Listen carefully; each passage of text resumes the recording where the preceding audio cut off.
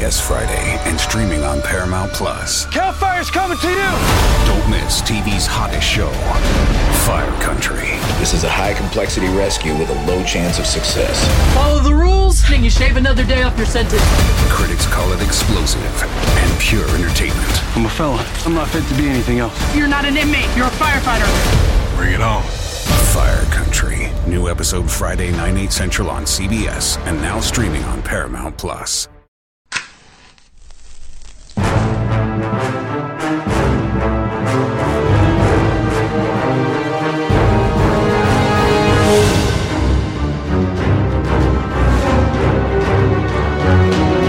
Welcome to Light the Fuse, the official Mission Impossible podcast, and we're hanging outside the Burj Khalifa this week, aren't we, Charles? Yes, we are. Gosh, this is we're going way back to March 2019. Another one of our absolute favorite interviews. So excited to bring this one back.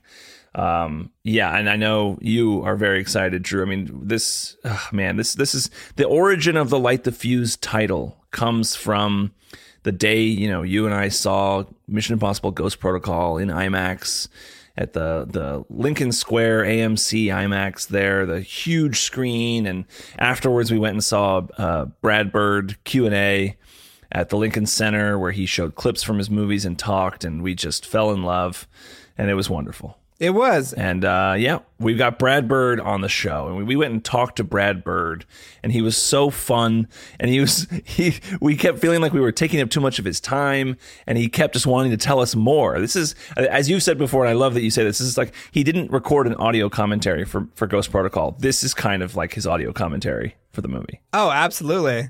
And I want to tell people, we were at his house, and we were sitting on a couch in a little kind of sunroom, and there was a TV across from us with a cable box. So Charles and myself were looking at the time and recognizing how much of his day we were taking up. And we tried to get out, early, but he had so many stories to tell us. Yeah. And he was so gracious. And, we were in a room that on the wall was Joe Johnston's first drawing of the Iron Giant. Yes. On the wall. Joe Johnston, who obviously is a legendary director and visual effects artist going back to the Star Wars movies. Yeah. Didn't he design Boba Fett as well? He designed Boba Fett. He's got an exciting new project coming out that we can't talk about. But I told Joe that was where it was, that we had done this interview, and he said, that's where that is. So Joe was also wondering where that sketch was. Now he knows that it's on Brad's wall. Amazing. So this is one of our best episodes ever, I think. What do you think? Yes, absolutely. This is by easily top 5, like one of the best episodes, interviews. I mean, it was so lovely to talk to Brad Bird. It's just so awesome to have this episode back now for everyone to listen to. And I wanted to say also, we did have some technical difficulties in this interview. Everything should be good, but there was a lawnmower next to where we were recording, and there were sounds in the background at certain points, and so I apologize for that. And also, we had an issue with the recording equipment at one point. So, the recording stopped in the middle of Bird telling us a story, but we realized it right as it happened. So then we were able to start recording again. He was able to pick back up the story. So you'll hear a little break in the recording for a second, but he just picks right back up from where he was. That was all worth it, of course. I mean, this is just such an awesome chat. Yeah, we really thank Brad for his time, and hopefully we'll talk to him again. Hopefully Brad will make another movie, too. That is something that we really want to have happen. Yes, we need that. We need it. We know our souls need it. Yeah. And if you want to revisit Ghost Protocol after listening to this episode, Charles, you can go to Paramount Plus, where the first 6 movies are streaming right now. I also want to encourage people to pick up Mission Impossible Dead Reckoning, either from their favorite digital retailer or on physical media, DVD, Blu-ray, 4K, Ultra HD disc. Go grab it. It's very much worth it. And let's get into it, Charles. You ready? I am ready. Let's do it. All right.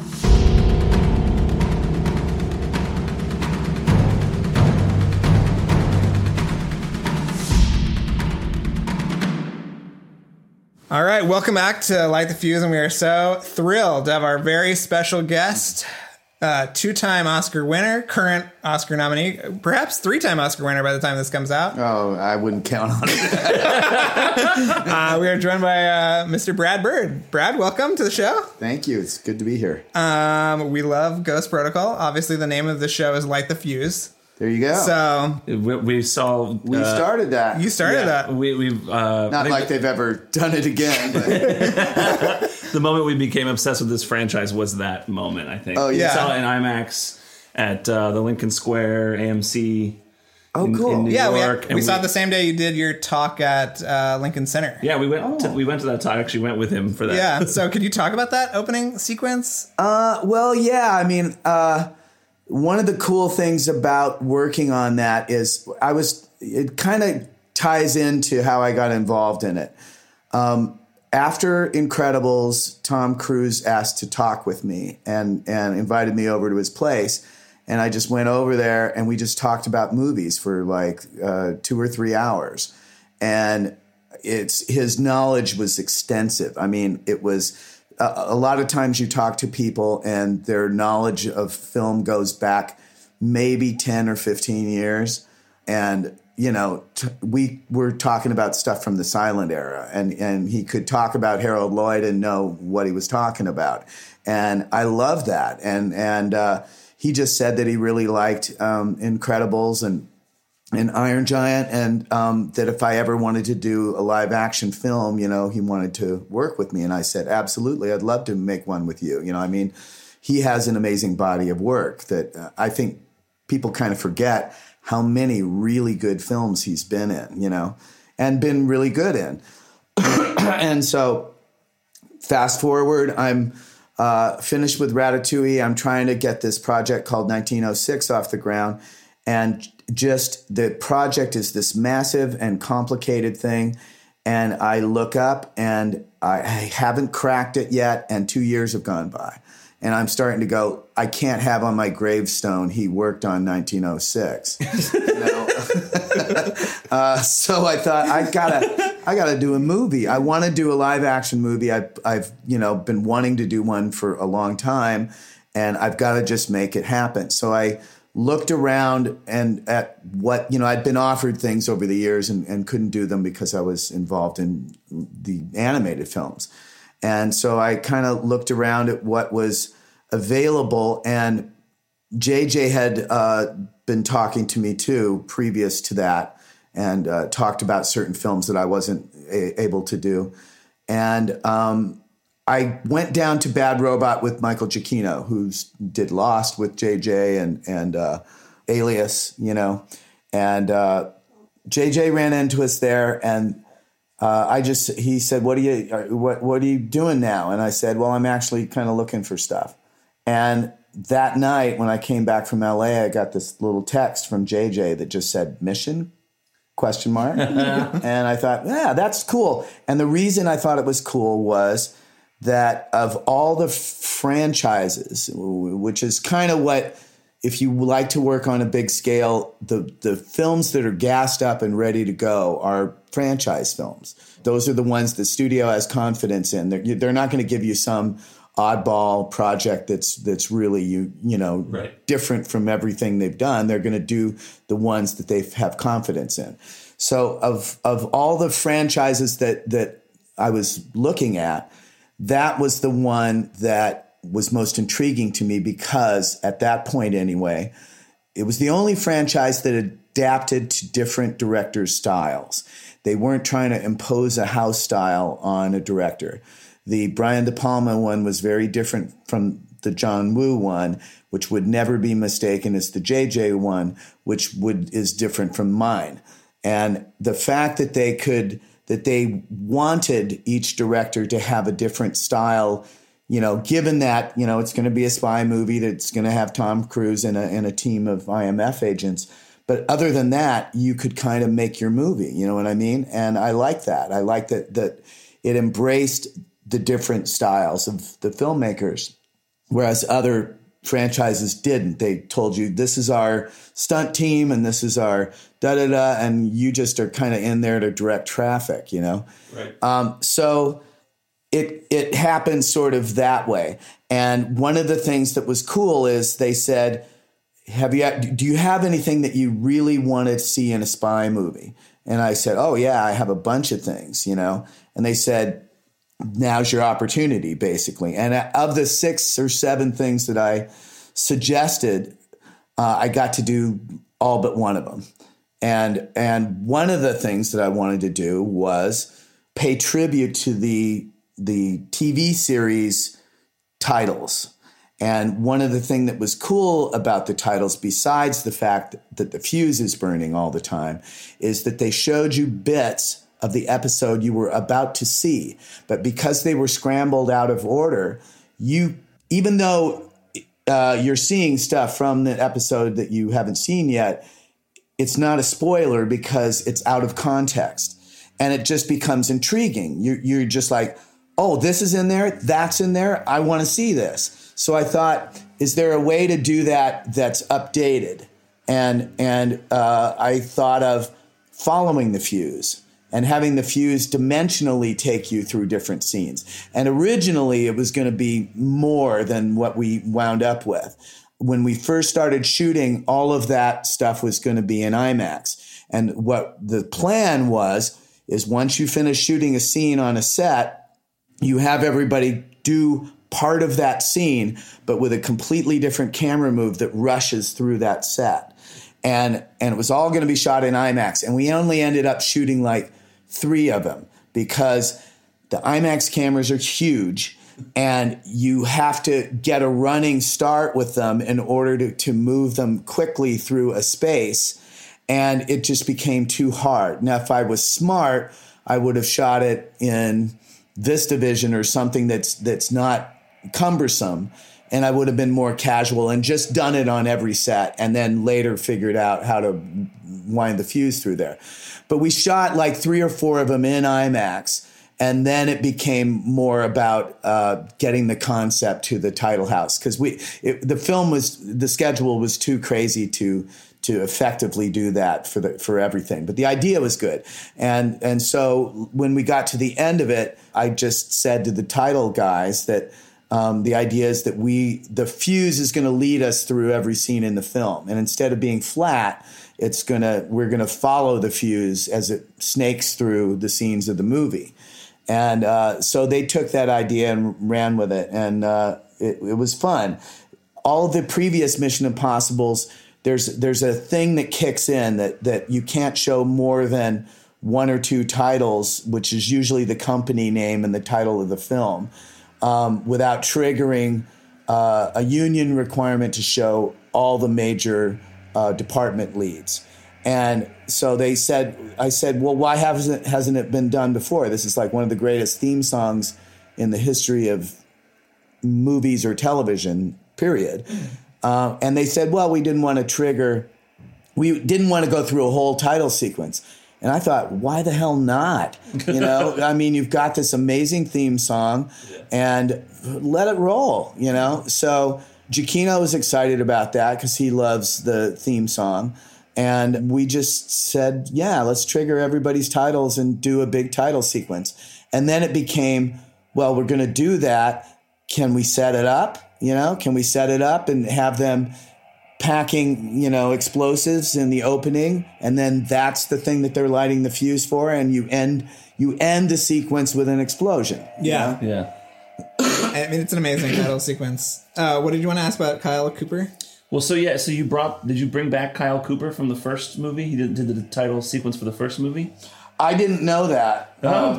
No, we just picked him because he was great. Maybe somebody suggested him knowing that. Yeah. But we looked at 3 or 4 places and they had the coolest reel. So we just said, these guys, yeah, they did a great job on it. Yeah. It seems like there was a concerted effort sort of to honor the first movie in some way. At least Paul Hirsch, the editor, came back.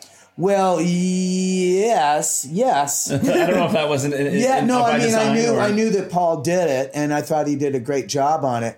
But I was also honoring the editing of Star Wars and Empire Strikes Back, right. And Ferris Bueller's Day Off, and Ray, and I mean he has an an unbelievable, resume. Yeah. Yeah. So he's an editor whose work I'd always admired, and his range I admired. The fact that he could do a comedy and then a suspense film and then the sci-fi fantasies of Star Wars. And he was a delight to work with. But there did seem to be more callbacks, at least at some point. I mean, we've seen a script where Vanessa Redgrave's character is actually in the movie. And I'm assuming that's why you brought the henchman guy back. And we thought we were going to get her, so we were setting that up. Yeah, well, I was going to say, how close did that... Well, our friends at Paramount did not want to pay Vanessa Redgrave. Okay. What Vanessa Redgrave rightly deserves. Right. And so...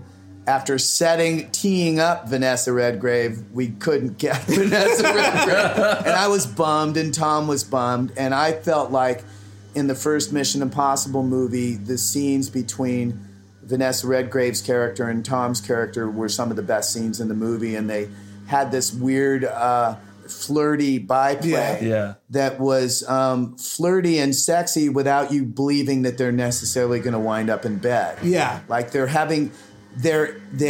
attractive to each other. Yes. But in a way that's really sophisticated. And I think she's a magnificent actress. And I was like licking my chops to be able to work with her just because I admire her work so much. And I was really bummed when they didn't do it. Yet I think our solution that we came up with worked all right. Yeah, The Fog. The Fog. Yeah. Which is a Chris McQuarrie name. Well, I was going to ask you sort of what was your relationship with... I'm sorry for all the mowing going on. Because it seems like the script went through a pretty radical change. I mean, the script that you signed on to was not the movie you made, necessarily. No. We've heard talks about like a big snow fight and a secondary team taking over towards the end and all this stuff. Well, I don't know about the secondary team part. I just know that there was a giant sequence that opened the movie that Tom was not in, and it was going to have the Josh Holloway character, and it was a big sequence. It was on the snow, and it had snowmobiles and this really crazy notion of somebody is trying to basically kill themselves so that they don't give up the information, so they poison themselves. And one of the characters like reaches into the heart and keeps the heart going to get the information out of him and saying, I can keep you as alive as long as it takes to get the information, and I'm not going to let you die. Yeah, it was intense. And I kind of liked it. You know, I thought, this is really crazy, and it could be very intense. And it was on the ice, and the ice was going to crack and all this stuff. And I also thought it was ballsy because the audience would go in expecting Tom right away, and it's suddenly this other bunch of people that you don't even know and don't have any history with. And then that sequence goes south. I mean, and you then show Tom. I thought it was actually a good way to set up Ethan Hunt, is to not have him. Right. Just because that's what everybody expects now. So we wound up with a different sequence that had to do with Tom's team getting him out, just like they do in the finished version, except it was all of them basically going into the area where you talk to prisoners and then blowing that up and actually getting, blowing something up in order for Tom to escape. And I had a gag that I suggested that Benji was going to come in there, and when he talked, it would sound strange. And he actually had an artificial tongue that was made out of plastic explosives. And so he pulled it out of his mouth and smashed it up against the plastic or the bulletproof glass or whatever, and it blew a hole in it, and they got him out. So that's what we were prepared to go there and shoot. And we go there to shoot, and I'm sitting here trying to stage this. Paramount had delayed us scouting anything until Tom's deal was made. And that pinched our time, so we had no time to scout. And we're there, and I'm trying desperately to figure out how we've got this prison that's a defunct prison outside of Prague, about an hour outside of Prague, but it's looks cool. I mean, it looks decrepit and weird, and it was an active prison like 20 years ago. So I'm there. I'm trying to set up. Where's this stuff going to happen? We find a room and we say, okay, here's where the da-da-da is. Okay, where's the prisoner? Where's the guard? And nothing worked. In other words, nothing physically worked in a way that would allow us to shoot what was in the script. And then we kept having to invent stuff. Well, how about if we put another guard there? And then that became problematic for the next shot. Well, if the other guard is here, then he can see blah, blah, blah, blah, blah. And it's obvious that, and pretty soon there were so many fixes on fixes to make this work that I just said, forget it. We're not doing this. And then on the spot, I mean, not that moment, but over the next night or so, we had the idea of controlling the doors. And Jim Bissell had to kind of quickly come up with a device that looked convincing and bulky enough to fit in that prison that controlled the doors. And once I had that, I wrote in some of this stuff with the Bogdan character, and Tom had this idea of a character that thought that Tom's character didn't know that he was English. And he called him Sergey, you know, and that was in Tom's mind. And so we integrated that into it. And basically that sequence was kind of improvised out there. There were two guys that we had tested, or the Prague casting agent had just shown me a variety of actors that were in the area that might work for a part in the film. And I remembered two of them, but I just remembered them like, I didn't remember their names. I just said, there's a guy who kind of hangs in the doorway. So find that guy. And then there's another guy who, when she asked him what his name is, he said, my name is Mirai, da-da-da-da. I am the greatest actor in all of Prague, or something like that. and then he waits a beat and goes, no, it's not true. You know?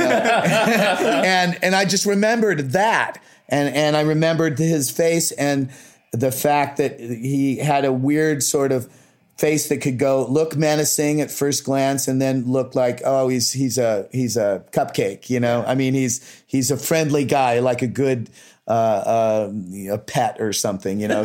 He's like a favorite, you know what I mean? Yeah. He's funny and he's gregarious, and it could go either way, you know. And so I said, find this guy who says he's the greatest actor, whatever it is. And I mean, we're moving. So they dig these guys up, and I have one guy be the first guy who wakes up, right? Who wakes up and finds his door open, the kind of guy that sneaks out. And he was the first guy, and then the other guy played Bogdan. And so the guy who played Bogdan, Mirai, he thought that, you know, he came in for another audition in a sea of auditions 3 months before and thought, oh, that didn't pay off. And suddenly, you know, somebody calls him on the phone, and like 2 days later, he's in this giant prison sequence with Tom Cruise. And you know, he was just kind of going, what the hell? And then, but he was great, right? You know, I loved his performance in the film. And he was so good that when Chris McQuarrie came on to straighten out some stuff in the script, he brought him back later in the film. And so he ended up being a fairly significant part, you know, and it was out of nowhere. When we came to Prague to start filming the sequence, none of that sequence was in there. That was, you know, I had the idea for the doors and all that stuff. Yeah. It seems like the guy getting stuck in the door is a very Brad Bird gag. Yeah. Well, I didn't think of that, but I guess so. Well, there was something funny about it. And I like it, and this is maybe an old classical movie thing, but I like it when characters are introduced in a way that's distinctive. And I thought it would be cool to to hide Tom's face for a little while. Yeah. Even though everyone knows it's Tom and everyone knows what Tom looks like, and he's not got, 3 missing teeth. There's no big surprise and when he turns around. But I thought if we withhold his face and for the close-up part at a pivotal moment, which is where he decides to go back and get this guy. Yeah. I thought that gives his character an introduction. Yeah. Oh, it's such a great entrance. Yeah. I love that he's not just that he's bouncing the rock off the wall back to himself. He's bouncing it off 2 walls and then back to himself. Right. Right. And of course, great. Tom loved that right away when I pitched that idea. I said, hey, what about if you were throwing, and it took him like 2 seconds. He just points at me and goes, Cooler King. And I go, yeah, the Cooler King. Right? Steve McQueen from Great Escape. So, but we like that he was doing it with a rock that has been rounded because he's been doing it so much. Yeah. Was that an ILM rock? Yeah. You obviously, but I had it. An idea I had is that when he hears the music, he puts the rock back into place in the wall. He slides it into let's place. set a little spot for it. Yeah. That's where he keeps his rock. That's right.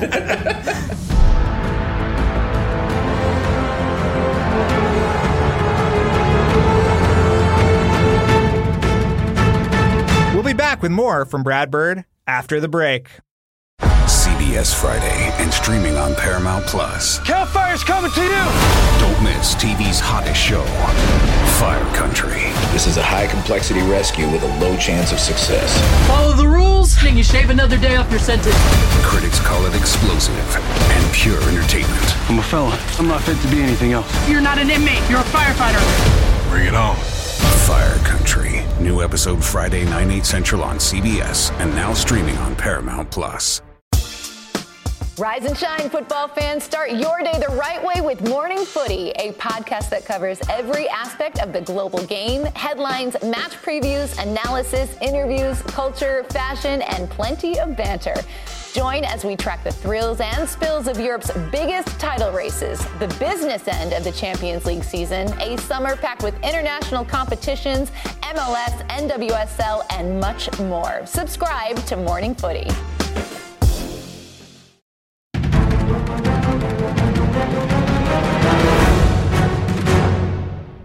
You obviously love 60s spy stuff, as evidenced in Incredibles. But Yeah. Charles loves the original show, too. So we were curious what You don't love the original show, I guess. I like the original show, but it's not my favorite. But what was your relationship with the original show? I saw it when it was on TV. When I was a it wasn't kid. like a huge influence or anything. I really liked it when it was on. Okay. I liked the earlier Martin Balsam sort of episodes more than later. Okay. But Dan Briggs, the first season is awesome. Yeah. Well, I liked it, but it's kind of better when you're doing something like this than it's better to just remember what you liked about it than it is to go back and look at episodes. Right. Because if I started to go back and look at episodes and I thought, well, this is a little more TV-ish and cheesy than I remember. Yeah. And, not to say that there weren't great episodes, but I didn't hunt for them. Yeah. I very quickly went, no, I'm going to go on what I remember them being like when I was a kid.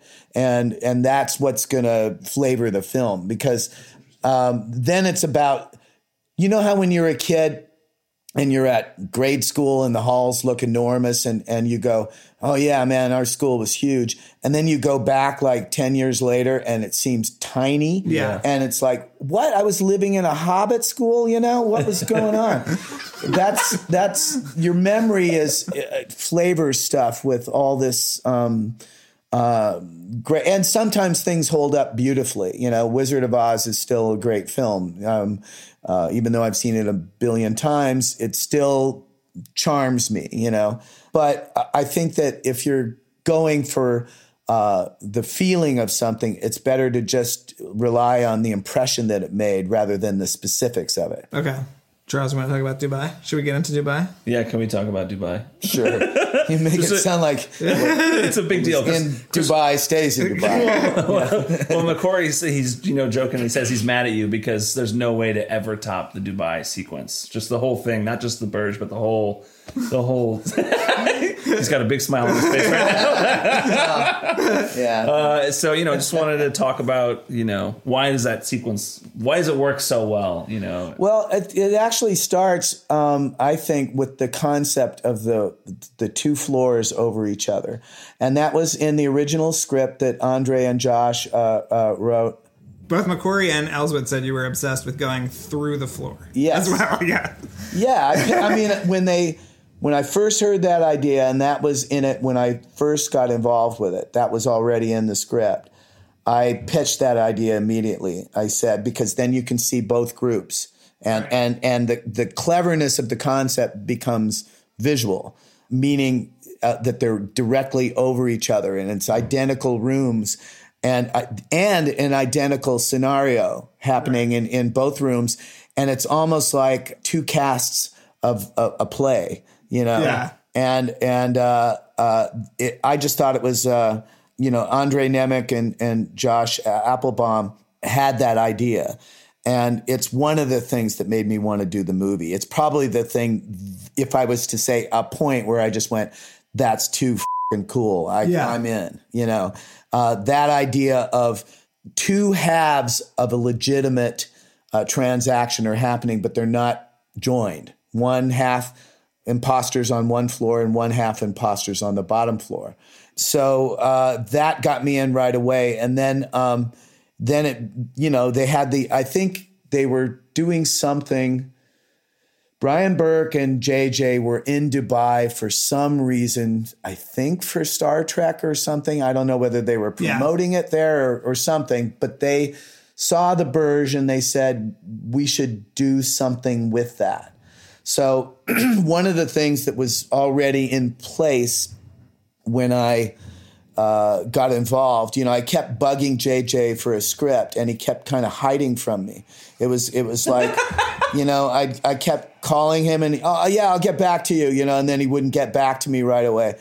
And then I was at a party that he was at, and I started trying to hunt him down at the party. Where you got me involved in this? When do I get to see a script? And he's like, he's like saying, "Oh, look over there," and then he's gone. So I'm hunting JJ at this party. I'm thinking, they've gotten me involved in this. I haven't seen a script yet. JJ keeps telling me there is a script, but acting strange when I bring it up, and, and it's like I was hunting him for his tax returns or something. And finally he breaks down and he goes, okay, there is a script. There are many scripts. Which one do you want to read? It's all of them and none of them, and I'm like, what do you mean? You got me in this under false pretenses. And then I find out that basically that's true of every single Mission Impossible film made to that point, that they all have a collection of ideas, but everything is in chaos and being worked on until the last second. And we were no different. We were exactly the same kind of crazed script troubles that every single other Mission Impossible film has had. And I guess it's that there's something about you're making, an adventure that's a mystery, then you yourself must be confused in that process somehow. I don't know what it is, but that's the way that they're made. Every single one of them, I think. Yeah. Yeah. But they all start action sequence first, it seems like. A list of sequences or heist things. Set pieces. Yeah. Which, Jurassic Park has done that way too. It's a way to make a movie. And the truth is you kind of want to fall in love with those set pieces because that's what's going to drive you to make the movie. You have to fall in love with those first because those are the big candy that get you suckered into something that's really complicated and hard. They're kind of the thing that keeps your eyes bright because you go, well, even though this is all screwed up, at least I get to do this sequence, because that's going to just be one of the greatest things ever. And that enthusiasm makes you do the grueling work to make it all connect together and make sense as best you can. So was the Dubai sequence, like when you finally got a collection of... Here's how that happened, is that they knew that they wanted a sequence that involved climbing on the Burj. And I was sitting there going, okay, that's really cool. I like that. I really like the floor switch idea, which didn't need the Burj. It could have been in any building. Yeah. Right. But I really like that device. And I like the fact that the two scenarios were filled with half imposters on both floors. So I wanted to show how tall the building was. And I was thinking, we aren't going to be able to put people on that building, and it is the tallest in the world. How do we convey that in a shot? In other words, everyone gets that it's tall, but I want them to know it's ridiculously tall, right? And so I was thinking, well, if I show it poke above the clouds, and there's actually a shot sort of influenced by that in Incredibles 2, of that original notion. I was going to say that, and that sort of looks like the Burj, the well, D-Burj it tower. kind of does. Yeah. But in any case, I wanted to show that it's a cloudy day below this thing, and then the upper half is up where only planes are, which is kind of true of the one in Dubai. The only thing that you see at that level once you get above a certain height are planes. Yeah. And so I thought, okay, that's a great way to show it. So I mentioned that to Jeffrey Chernoff, one of the producers, and he says, well, you know what it should be? It shouldn't be clouds. It should be a shamal. And I said, what's a shamal? And he said, it's these sandstorms that they get there every once in a while. And so I'm thinking, yeah, okay, that's cool. It's a sandstorm. And I kind of Google sandstorms, and some of them come in and it's a daytime. And within a minute, it's so dark, it looks like it's the middle of the night. I mean, it goes from daytime to the middle of the night inside of a minute. And wow. And so once I saw that, I went, no, you should have a chase scene in a shamal, because I thought one of my favorite things in movies is, of course, the sequence from North by Northwest, where it's the middle of the day. It's the most unthreatening looking atmosphere it could possibly be, because you can see off into infinity, and it's a road, and there's there's no people, and yet this thing comes in out of the blue, and suddenly the guy's in deep trouble, and it's the middle of nowhere, and I thought, what's the opposite of that? The opposite of that is not having any visibility, even though it's the middle of the day. And I thought that's a great thing for a chase scene to have happen. So I started developing this chase scene in the sandstorm. And so once you do that, you have to set up the sandstorm, and you have to do it in a way that the audience doesn't feel is totally phony baloney, that a sandstorm just happens when the, shit is hitting the fan on another story level, right?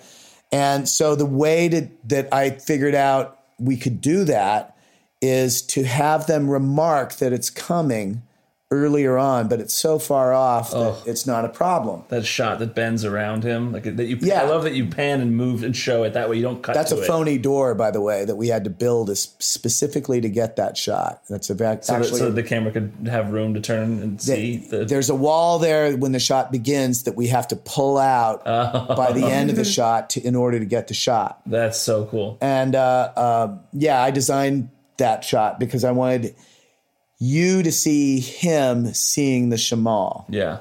That was to set up that the shamal was coming, and do it in a way that nobody's going to think anything of it, so that when it hits, nobody's going, well, that's convenient. Yeah. That the storm is happening right at the most intense point of the action scene. Right. But because we set up that it was coming, the audience totally accepts it. Yeah. And that's one of the cool things about movies and stuff, is that the audience will accept crazy information if you serve it up to them the right way. Right. If you don't, and it's really easy to not do that, if you don't, they just spit it out and hate you. you know.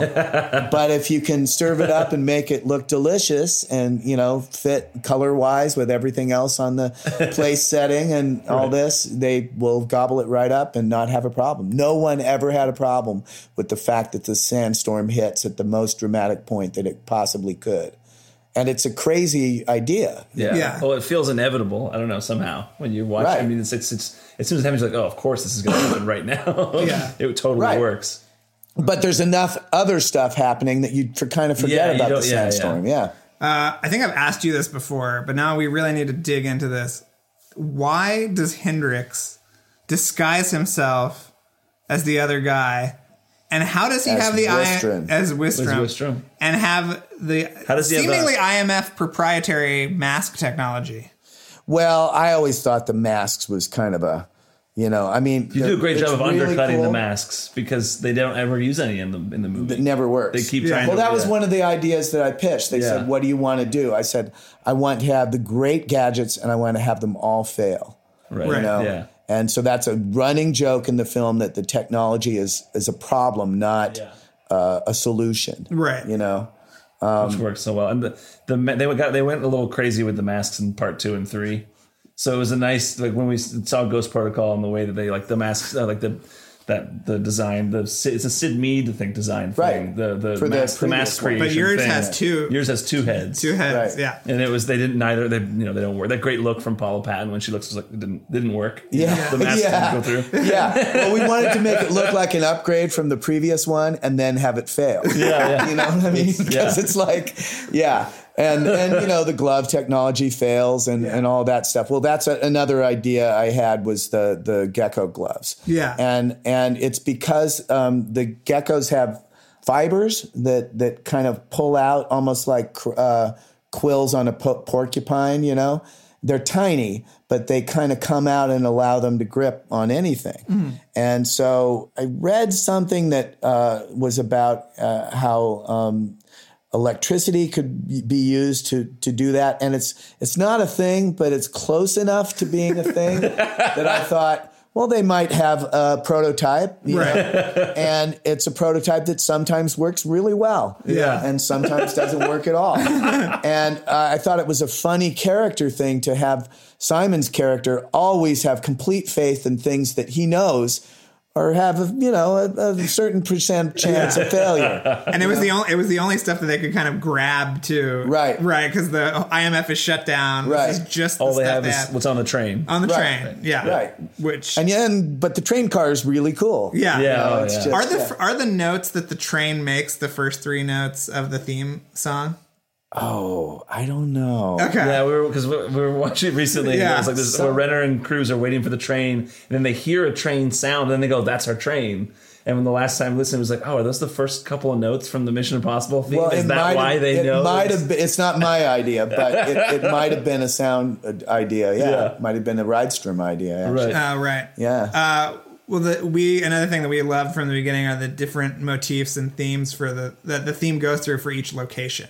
Yeah. Right. Was that another sort of idea that you had come up with initially? Like the theme is going to have a different iteration for each sort of location? Well, Giacchino is really good at that stuff. He kind of gets into sort of giddy psychological level of music. And, music is almost like the oral equivalent of perfume or something. You know how if you smell a perfume, if it's a distinctive smell, suddenly you're in whatever place you were first when you smelled that smell, or if it was a location that you returned to a lot, it just is instant. That's what leitmotifs do in music. And there are infinite number of ways to take an identifying signature of music and adapt it in different ways. And he loved as I do, the original theme song. Again, it's one of the great ones. It almost seems too good for television. I shouldn't say that because there's a lot of great theme songs for television, but it's the kind of thing everyone knows that and everyone remembers it. So I think he's always looking for ways of making a movie, kind of let those feelings intersect and drift in from another part of the movie.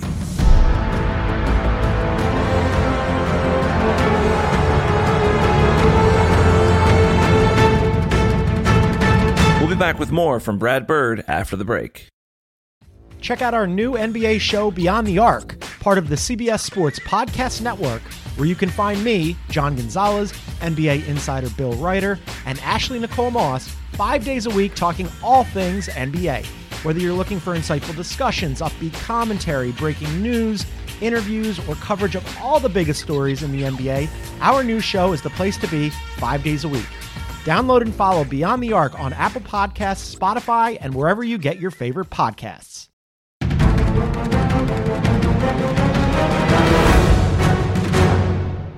Well, we have another very serious question about the locations, too. Sure. The title cards, they don't seem like they were something that was always built in. They seem sort of last minute because it just seems like you would have done something crazier with every time a title of a location comes up. Were those last minute? Did you have other ideas for title cards? You mean the font? Well, just the font. People bitched about the font a little bit. Yeah. I don't know. The film was huge. It was shot on 5 continents. Give me a break, Jesus. It's not a condemnation. No, I'm just saying you're touching a nerve because there was shit on the internet about about my selection of a typeface. Like it's apparently a very mundane typeface, and I love typefaces. So I'm sensitive toward it. And it's like now I feel like I failed on the typeface front. The font front. No. Yeah, but yes, okay, I concede all you niggly Twitter sphere people that, yes, we could have chosen a better typeface for that, but Jesus, you guys have no idea how big and complicated these things are. It's like somebody, escaping from a war zone and you going, you could have chosen better pants, And so, you know what I mean? The dancing water sequence in India. Very, very nerdy question, but was that inspired by the water outside of the Imagination Pavilion at Epcot? The dancing when water. You track the water? No, it was not. Okay. It was just... Jim Bissell found that location, which was a miracle because we needed something that stood in for this Indian palace. And it was actually a hotel that hadn't opened yet. And that enabled us to have free use of the main entrance of it, which is what we used for the party. And they had that fountain there. And as we were filming the sequence, I watched this series of, it was like a 2-minute series of actions that happened in that water. And I started getting obsessed with somehow integrating it into a shot that connected Sidoroff with Ethan Hunt. There's a story behind it. I don't know if you want to go into it. Oh, we do. Okay. I'm watching that. We're shooting this sequence.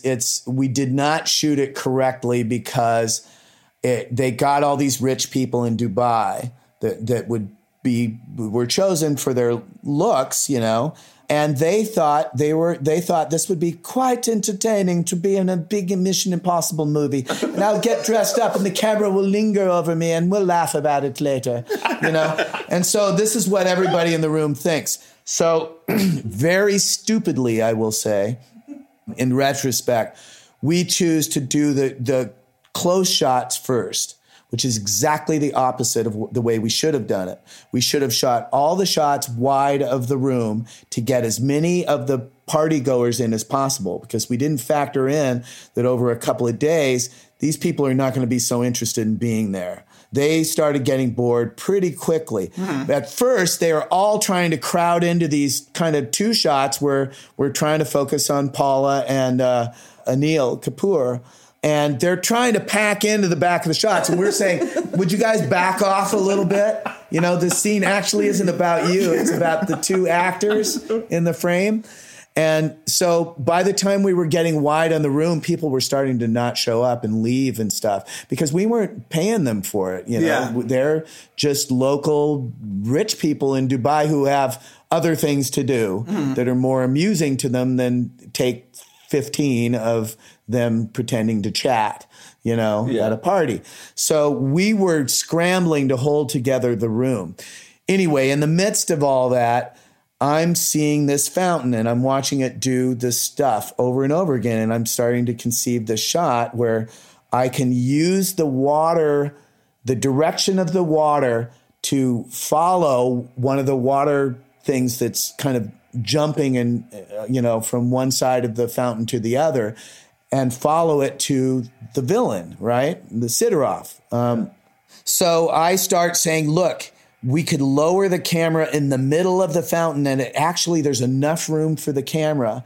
And you just, at this point, you lower the camera down and then you have 40 seconds to get the shot and then pull it out before the water goes on the camera again, right? Oh, cool. And so I start doing this and they're basically saying, yeah, we'll get to that. And so we shoot some more shots, and then I say, okay, are we ready to do the shot now? And they were going like, yeah, we'll get to it. And pretty soon I start to realize they're waiting to get to the end of the night, and then they're going to toss this shot. They're going to say it's too hard because what am I doing? I'm lowering a very expensive Panavision camera in the middle of this fountain with water all around it that somehow miraculously is not touching it. And so pretty soon I'm getting pissed because I want this shot and I see that they're playing me. Right. They're pushing the shot to the end of the night and then they're going to say, we don't have time for the shot. And so I go and I blow up, right? Because at this point, it's been a grueling shoot. You know, it's late. It's the middle of the night. It's hard to make this movie. And I start going, well, shit, okay, you direct the film, right? I'm blowing up. It's my only meltdown in the film. Right. And Tom is on the other side of a gargantuan room, and like a dog who somehow can hear this whistle, you know, his head snaps over, and he comes over. What's going on? What's going on? And I'm telling you, I got pissed, but I wasn't like making a giant scene. I was making a small scene, and somehow he heard it from way across, like a football field away. And he's over there in a second, like, what's going on? What's going on? And I'm going, yeah, they won't give me the damn shot. And I know it'll work. And da-da-da. And, you know, I've been patient. I've been doing all the other shots. I want to do the shot. And Tom goes, well, let's do the shot. And he's just like, I can't believe anybody's resisting you on this. And suddenly every other person on the floor who's been resisting me goes, hey, all right, we're setting up for the shot. You know, because Tom said that, right? So that's an example. He had my back on that whole film. And the second that he got wind that you know, I wasn't getting to do the shot that I wanted to do, he just made it happen like with a snap of a finger. Yeah. And that was really great. You know, he was incredibly supportive.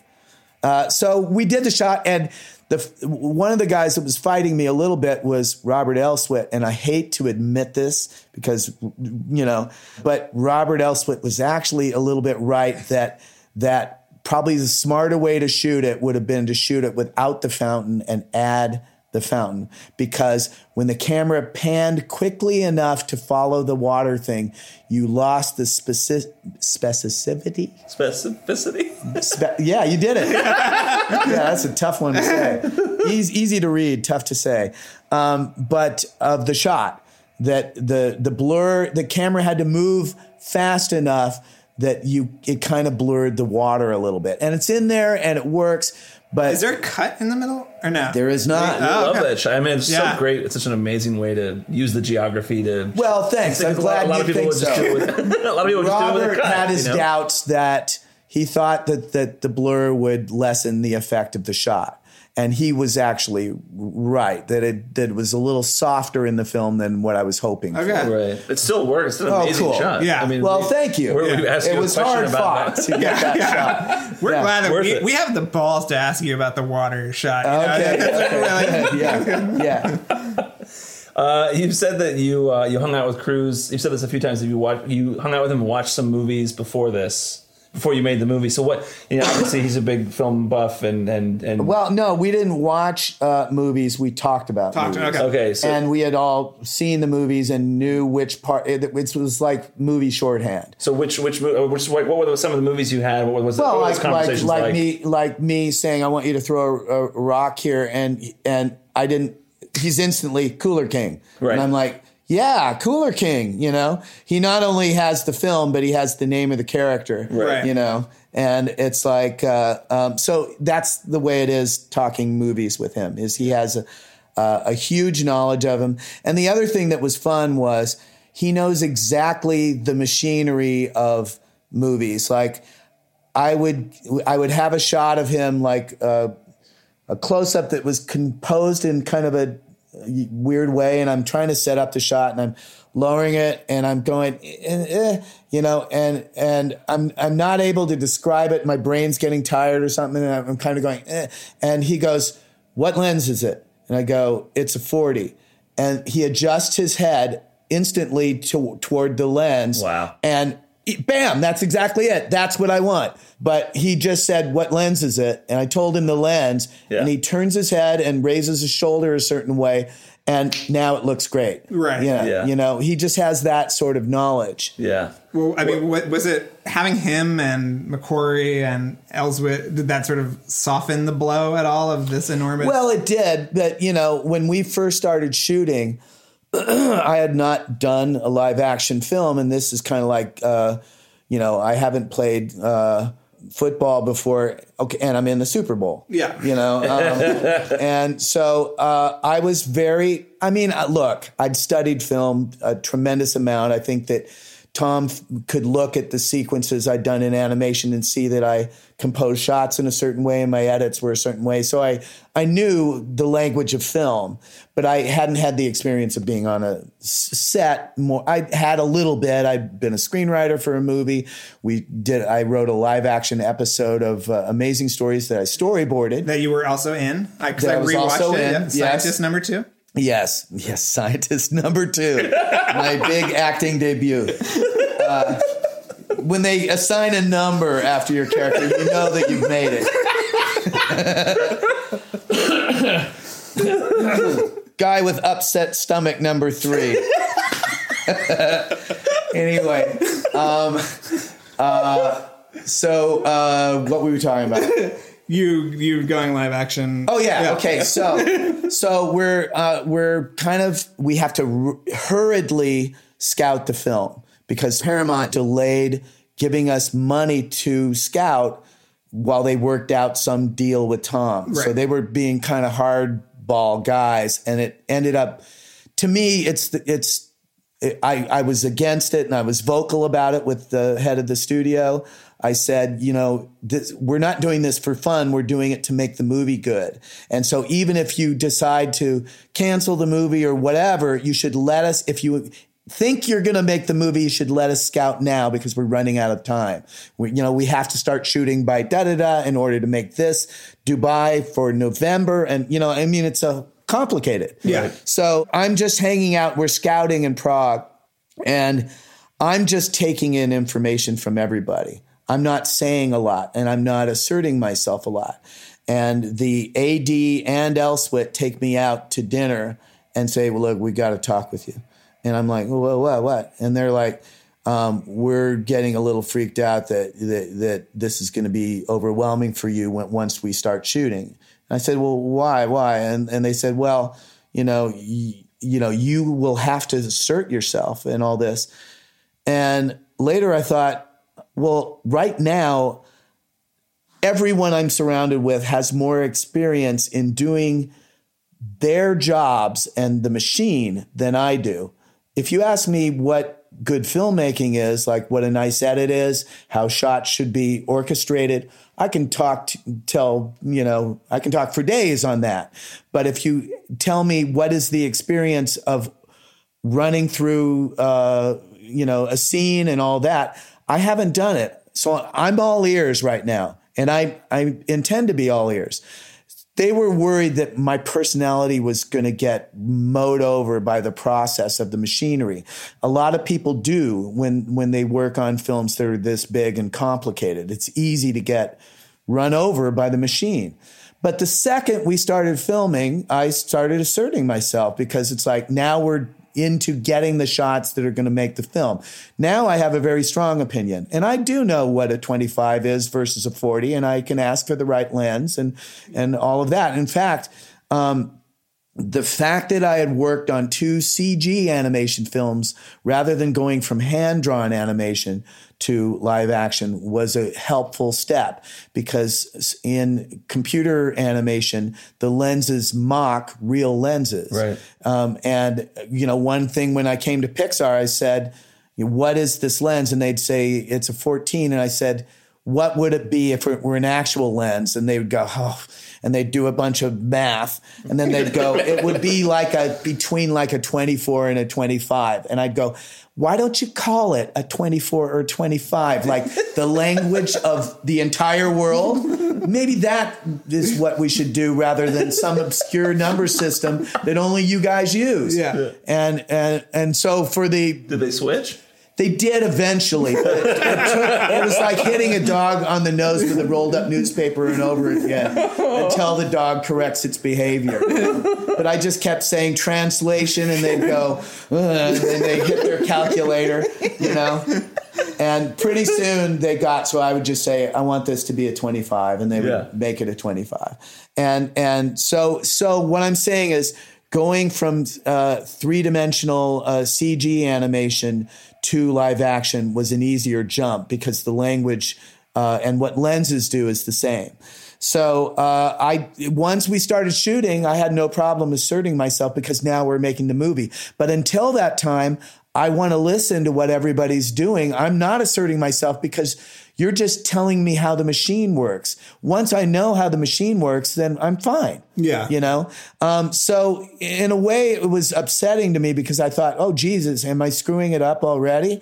But once we started shooting, I didn't have any problem saying, no, not this, that. Yeah. And some people actually liked me more before, when I was malleable, because I had very specific things that I wanted. Right. And, people would sometimes go, well, okay, if you want that. And then they see the finished film and they see, that actually makes sense. Yeah.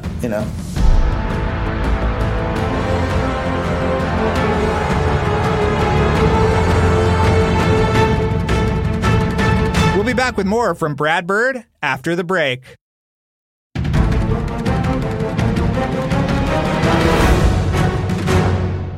Ellswood said that you watched Die Hard before you started, and some James Bond movies. Well, I had seen them all. I know. Obviously, you've seen it, but I mean, you watched together with him, or you discussed with him? We discussed. Okay. Again, Robert's a guy who's seen a lot of films, so you don't have to. Yeah, one of the things that I wanted to change for our installment of the Mission Impossible is I wanted there to be more humor. I wanted it to be funnier. And I felt like there's a way to do that does not come at the expense of action. A lot of people think that if you have comedy in there, that you're going to take the sting away from the action.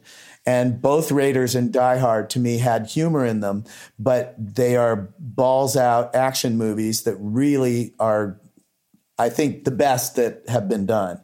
And so I wanted that quality, that sort of rollicking quality, where it's the shorthand I had with Tom was I would mime eating popcorn voraciously with your eyes glued to the screen going, and I'd say, what kind of thing I'm looking for? And then I'd mime like eating big fistfuls of popcorn and shoving them into my face as I'm avidly watching whatever. And then Tom added like sucking on a giant Coke. He'd like finding the straw, in your mouth. I'm going, and that was our shorthand for like movie moments, right. where you're just crazy into it. Yeah. And he got a kick out of that. So that became our shorthand of like, this is what we're going for. Were there certain James Bond movies that were more your favorites that you were thinking about? Yeah, Goldfinger and From Russia with Love. And, there's a fight in From Russia with Love that I love in the train car because it's a confined space and it's a vicious fight. And did that inspire the Paula Patton fight? Yeah, to a certain extent, sure, absolutely. And we wanted a fight between two women that was as brutal as a fight between two guys. There's this sort of thing that men sometimes do with women fighting where they're like, they call them cat fights or something. Right. And we wanted to do one that was as legit as any guy fight. And Paula trained quite a bit for it beforehand because she wanted to really be convincing. And it's like, you do not want to fight this woman. She's going to take you down, right? Yeah. And then we found Léa Seydoux, which we thought was just like this gold find, and we had it designed so that the stunt woman would be doing a lot of the stuff because we thought, well, maybe Leia's not into it. But once Léa, she said, is Paula doing it? And we said, yeah, but she's been training and she's like, then give me training, and awesome. I want to do it. And so there's only one shot where it's not Léa and it's where she breaks through the table. Right. And that is the stunt woman. That's the only, it takes like a second. And it's over, and everything else in the fight is Léa. Wow! And she had this, really intensive training too. And the whole thing is, we wanted to have a different fighting style with them, whereas Paula is the highly trained, agent fighting style, like very by the book, whereas Leia's style is more like a street fighter. Somebody who's probably had, even though she's pretty, she's probably had a rough time growing up. And her fighting style is more just grabbing anything. And, it's probably not quite as proper as Paula's style. And, she grabs a corkscrew at one point and jams it between her fist, and like that's a real street fighter sort of move. So I enjoyed doing that. That was fun to shoot because it was a little more handheldy, and I wanted it to be that way than some of the other fights. And I think it's a really good fight. One thing that I don't know how much of this we can talk about, but another thing that changed while you were making this movie. Elswit mentioned this. Okay, Elswit mentioned this. But this was supposed to be Tom's sort of swan song. And there was a lot of massaging done by McQuarrie and I know Lindelof. And did you have a philosophy on this? I mean, it never was to me. Okay, I sort of knew that. I mean, I heard that, but it was almost like an alternate narrative to the reality that I was in. To me, it was a ridiculous argument because you spend 2 seconds with Tom, you realize he looks great. He's beyond fit. He has probably never been not fit in his entire life. And so he looks 15 years younger than he is, and he can run faster than a lot of 30-year-olds. And you know what I mean? Yeah. It's like, I guess on paper, he's had a long career, but it had no bearing on what I saw. So for me, he was always the star of the movie. I did hear that Paramount was, because the previous mission had not done as well at the box office, I think they were thinking that was somehow Tom was, burning out on the role or something ridiculous. But you see the JJ movie, to me, it's a good Mission Impossible movie, and Tom's great in it. And I didn't see it, Yeah. So to me, I never treated it as anything other than a Tom Cruise vehicle. However, one of the other things I wanted to do with my Mission Impossible was I wanted to have the team be a little more of a team. I felt like if I were to have a gentle criticism of some of the other films, it was that it was Tom and some other guys. Yeah. And some other guys that you will not care about. Right. And sometimes they were good actors, but they weren't given a lot to do. And Tom was never the guy saying, I have to do everything. He would often want to do things. If you came up with something cool, he would want his character to do it. But it was more like a puppy that just wants to go after the ball. Right. It's not that he's saying, I can't share the screen with anybody. So if I said, no, I think I want to give this to so-and-so and this to da-da-da, he was fine with it. In fact, he loved having the other characters take lines because it made them a credible team. Yeah. And I was wanting to make it more of a team film than other Mission Impossibles. And Tom was fine with it. He liked it. He would still, if there was a new idea, he would go, oh, can I do that? Yeah. But it was not a star saying I have to get all the good lines or anything. It was more like, it's more like if a ball is fumbled in football, the guy who loves football the most will scramble over people to jump on the ball. Right. And it's just, he's so enthused about making movies that he just wants to grab the ball. Yeah. But he's not, if you just say, "No, let's do it," he's like, "Oh, great." He's super easy to work with. Yeah. But he also is demanding. You have to be on your game. He expects everyone to have done their homework and everyone to move sharp.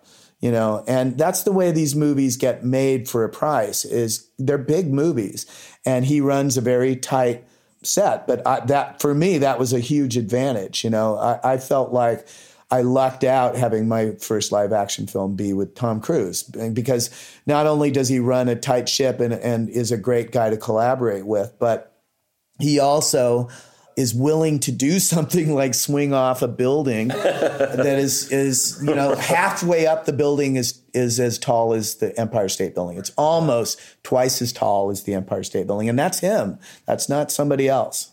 Well, you were the one that added the line about the syndicate at the end of the movie. Yes. Were you surprised to see McQuarrie take that ball with 5? And where did that come from? That idea to put it in there? Obviously, it's from the show. Yeah. Chris came on the film after we had done a lot of the big sequences, and we kept saying, well, who did X, or how does this relate to Y? And everybody go, I don't know. We'll figure it out in Vancouver. In other words, all the connective tissue was being shot in sound stages in Vancouver. And so we kept kicking the can down the road. And pretty soon I was screwed because I don't know what to tell actors. Renner was like, do I hate her? Do I want to make love to her? What am I doing? And I'm like, it'll all make sense later. Just have faith, young Jedi, or whatever, And I was starting to say, I can't keep doing this. I have to know the answer to this stuff, right? And so we brought McQuarrie in, and McQuarrie had this very pragmatic approach of why do we need to keep this a mystery? In other words, we keep adding, every time we ask a question, we answer it with more questions. He said, eventually the audience is going to tune us out, and we don't want that. So why, and I'd say, why do we need to keep this question, the answer to this question, a mystery? Just answer the question. And I was like, great. We started doing that, and suddenly I knew it became very clear how to direct these scenes again, because this is no longer a mystery. The answer to that question is this, and now we're proposing a new question, but we've cleared the decks so that new question can be asked.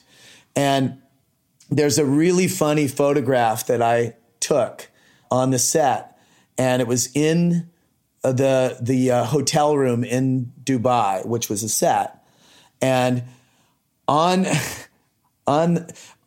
there was a bed that was in one of the it was in the hotel bedroom in the movie, and McQuarrie is leaning up against the pillow like he's sitting on the bed. I mean, he is sitting on the bed, but it's the set bed, and he's writing on his computer, and on the end of the bed are 2 producers stressing out over what he's writing, like how to make it work in the schedule with the money that we have. And I called the photo cause and effect. You know, it's like he's very comfortably nestled into the pillows, writing away. And then these two guys are sitting just completely angsting on the end of the bed. It was like watching an idea be born and then cause somebody pain, like you know, passing a stone or something, you know.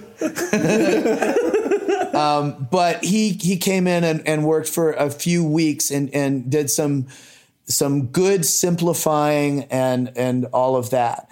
But I also want to say that Andre and Josh did the heavy lifting of a lot of the stuff that got involved. And, you know, they came back and did more writing when Chris had left, because there were some issues with some of the stuff that Chris had done for the climax that they said, well, you need to answer this. And so it's like, that's fine. You know, they certainly did the heavy lifting and deserved a lot of credit for that movie. But Chris also came in and did some very smart rewriting. And, you know, I did some writing on the film too, and Damon Lindelof did some writing. I didn't do enough to get a credit, but I wrote. There's lines that I wrote scattered through the film. There's parts where I simplified.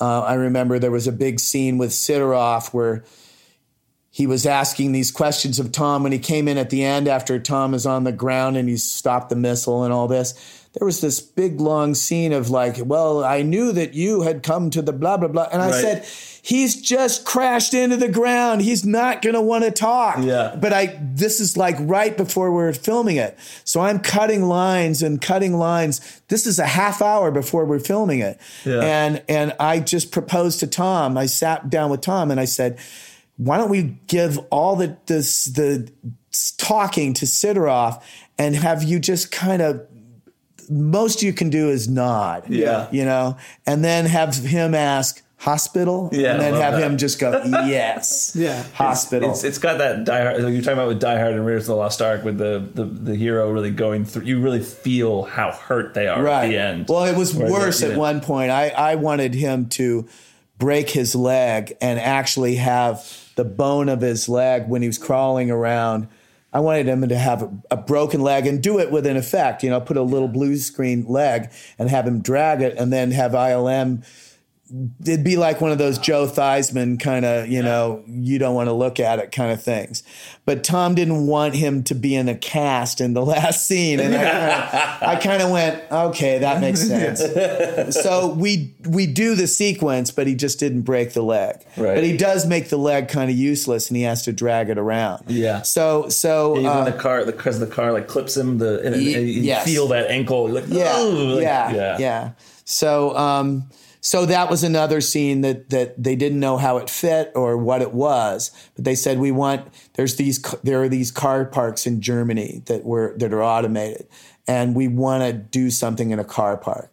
But that's all they had was we want to do something at the end in a car park. Yeah. So, but that's the kind of challenge that I like. It's like, okay, what is that? You know, how does it go? You know, how do you have a fight between this guy and Tom Cruise when Tom Cruise can clearly outrun this guy? So the answer is, you know, he catches him and still the fight gets brutal, you know? Yeah. And well, it feels like it's out of a silent movie. It's a beautifully orchestrated sequence, though. It feels like Harold Lloyd. I mean, that's what it's meant to be, is a nasty Harold Lloyd. Was there a specific Harold Lloyd movie or anything you were thinking? Well, I mean, the obvious one is Safety Last, but I mean, you know, Harold Lloyd was a physical in a different way than Keaton and Chaplin. He maybe wasn't quite as adept at mime, but he was really good at creating scenarios that were dangerous and or looked dangerous and you know, getting the most out of them. And you know, nobody disputes that Chaplin and Keaton are you know a tier above him, but Harold Lloyd is not in the discussion as much as he should be, because he made some really good movies and he's got a very distinctive sort of thing. And the safety last is probably the obvious one. But we did that a little more on the Burge with the glove kind of hanging on, and him discovering the glove. That's kind of Chuck Jones too. You know? The glove going back. But so the car park is meant to be more of a vicious fight, but it's meant to be very cinematic, and if you turn off the sound, it works just fine, I think. Which is a good test for a sequence, by the way, is if you can pull it off without sound. If the audience isn't confused about what's happening without sound, then you're in a good place. Yeah. Shit, well, we need to wrap up and let you move on with your day, but we always ask. Oh, no. You can go a little more. Okay. We wanted to ask about the villain, about Hendrix. I think that it seems like he went through a lot of changes specifically. Or at least cut down. His motivation isn't quite there. I mean, what was the initial, Well, we shot stuff. We shot more scenes with him, but they didn't pan out very well. Which happens on all movies, where you shoot something with something in mind, and then you edit it together, and it doesn't quite hold its weight when you have the other scenes around it. So we ended up paring him back. He's a very nice actor, no longer with us, named Michael Nyqvist, and he was in the original version of Dragon Tattoo. Yeah, Girl with the Dragon Tattoo. He's the villain in the first John Wick. He's really great in that. Yeah. No, he was a wonderful actor, and he was certainly game on this. And, he had a fear of heights, and yet we had him jumping down on these things in the car park. And, he was game. He did it, but he really was like, oh, please don't make me do this. And we're like, come on, man. You're the villain. You got to bring it. Originally that was a bigger... The character had more scenes, and it had more to do with him going mad from, I forget what they call it. Oh, that's right, because he was doing scenarios for Russia and America, and he started to go crazy. Right. Yeah. And that was an interesting idea, but we never got there in terms of pulling it off in the script. When we talked about it, it sounded great, but we never were able to translate it to scenes that worked. And we had some really interesting ideas, and there was this place that we were going to shoot at outside Prague that had was like a mansion that had a giant floor that was checkered marble, and it looked like a chess board. And we were going to have a key scene of him talking in this room, and have the subtext be that he's all about chess. And again, you start talking about it this way, it sounds really cool. Yeah. And yet, for one reason or another, because you just start making these movies, and you've answered some questions, you haven't answered others, and you're trusting that you're going to come up with answers by the time that you need to in order to pull it off. And, the last scene in the film was shot where he's sitting with the members of his team and having a beer. And the first version of it that we shot on the set, it was just kind of Ethan. It was a very strange pep talk, and I kind of talked Tom out of it. I mean, we shot it, but I felt that it didn't work because Tom was essentially pep talking the team by saying how it was going to wreck their lives. He was describing something like, you won't be able to have personal relationships, or you won't have da-da-da-da. And it was nicely written. It sounded sort of heroic.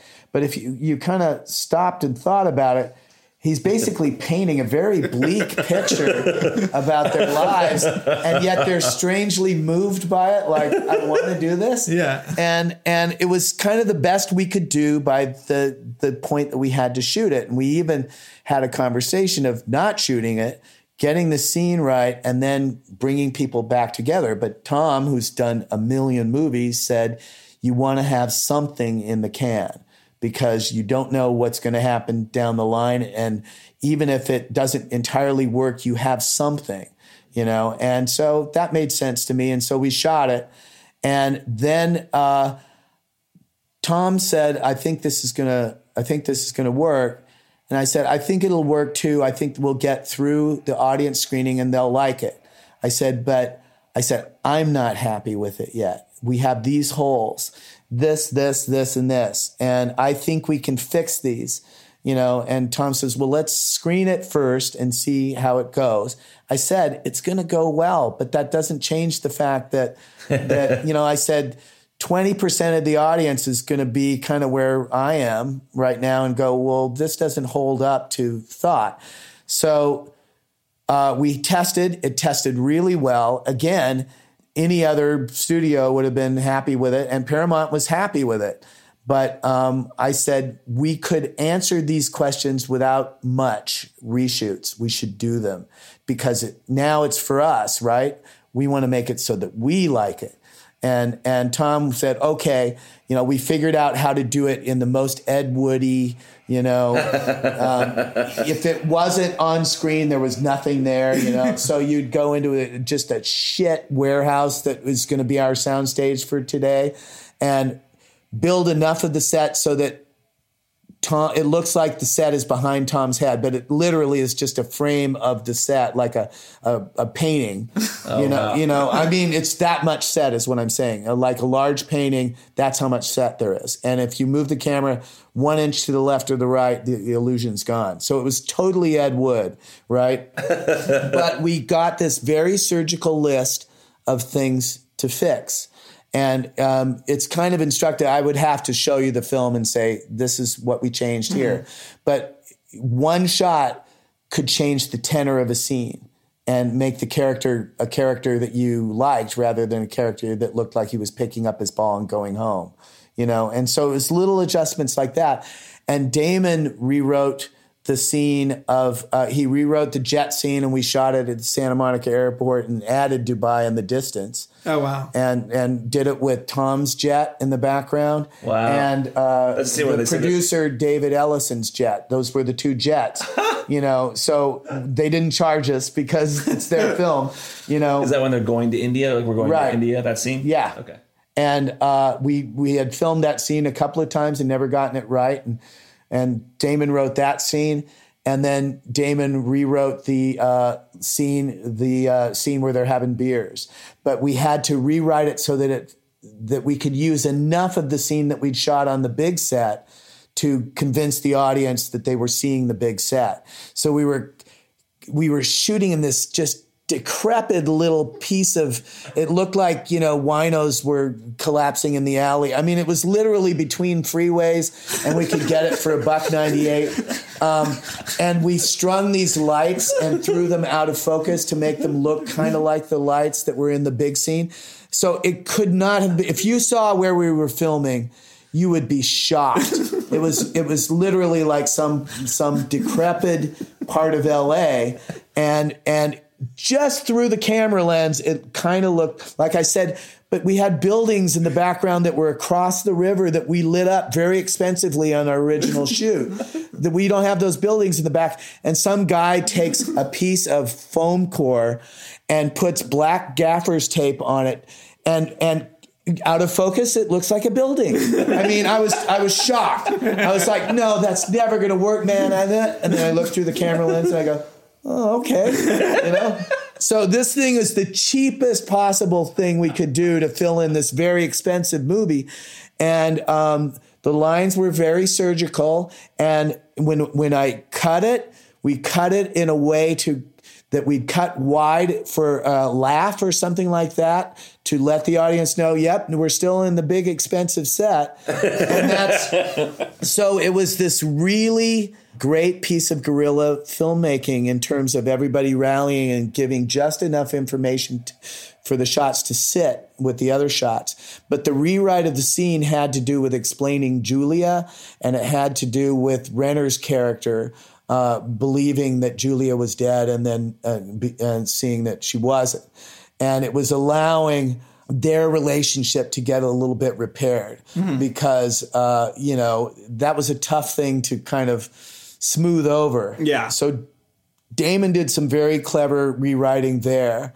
And we reshot the shot of Julia reacting to him so that she acknowledges seeing to him. The way we shot it in Vancouver, she never sees him. He watches her, but she never sees him. And it was cold and kind of sad. It was cold on her part back. And so we refilmed that with her seeing him and nodding so that she knows that he's there. Right. And that made it more romantic. Yeah. And so it was all these little surgical adjustments.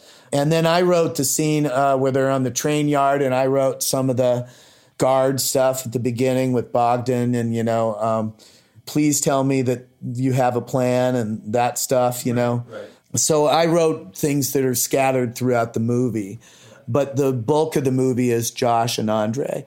And then if the next biggest credit obviously goes to Chris McQuarrie because he did some key scenes, the one with the fog, the one where Renners puts the suitcase out the window, which amped up the pressure for the role switch, which he rewrote a little bit, but they had conceived that scene, which to me was, like I said, one of those things that made me want to do the movie. Yeah.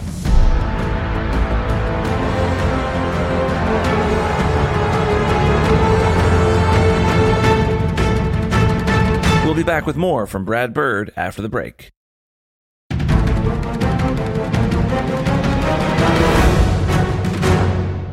The syndicate idea, when you threw that line there in at the very end, did you remember that? Was that just a memory of the old show that you had? Somebody mentioned it, and I remember. Oh yeah, that was always the enemy in the show. I didn't remember it, but somebody brought it up, and we thought it would be good to mention.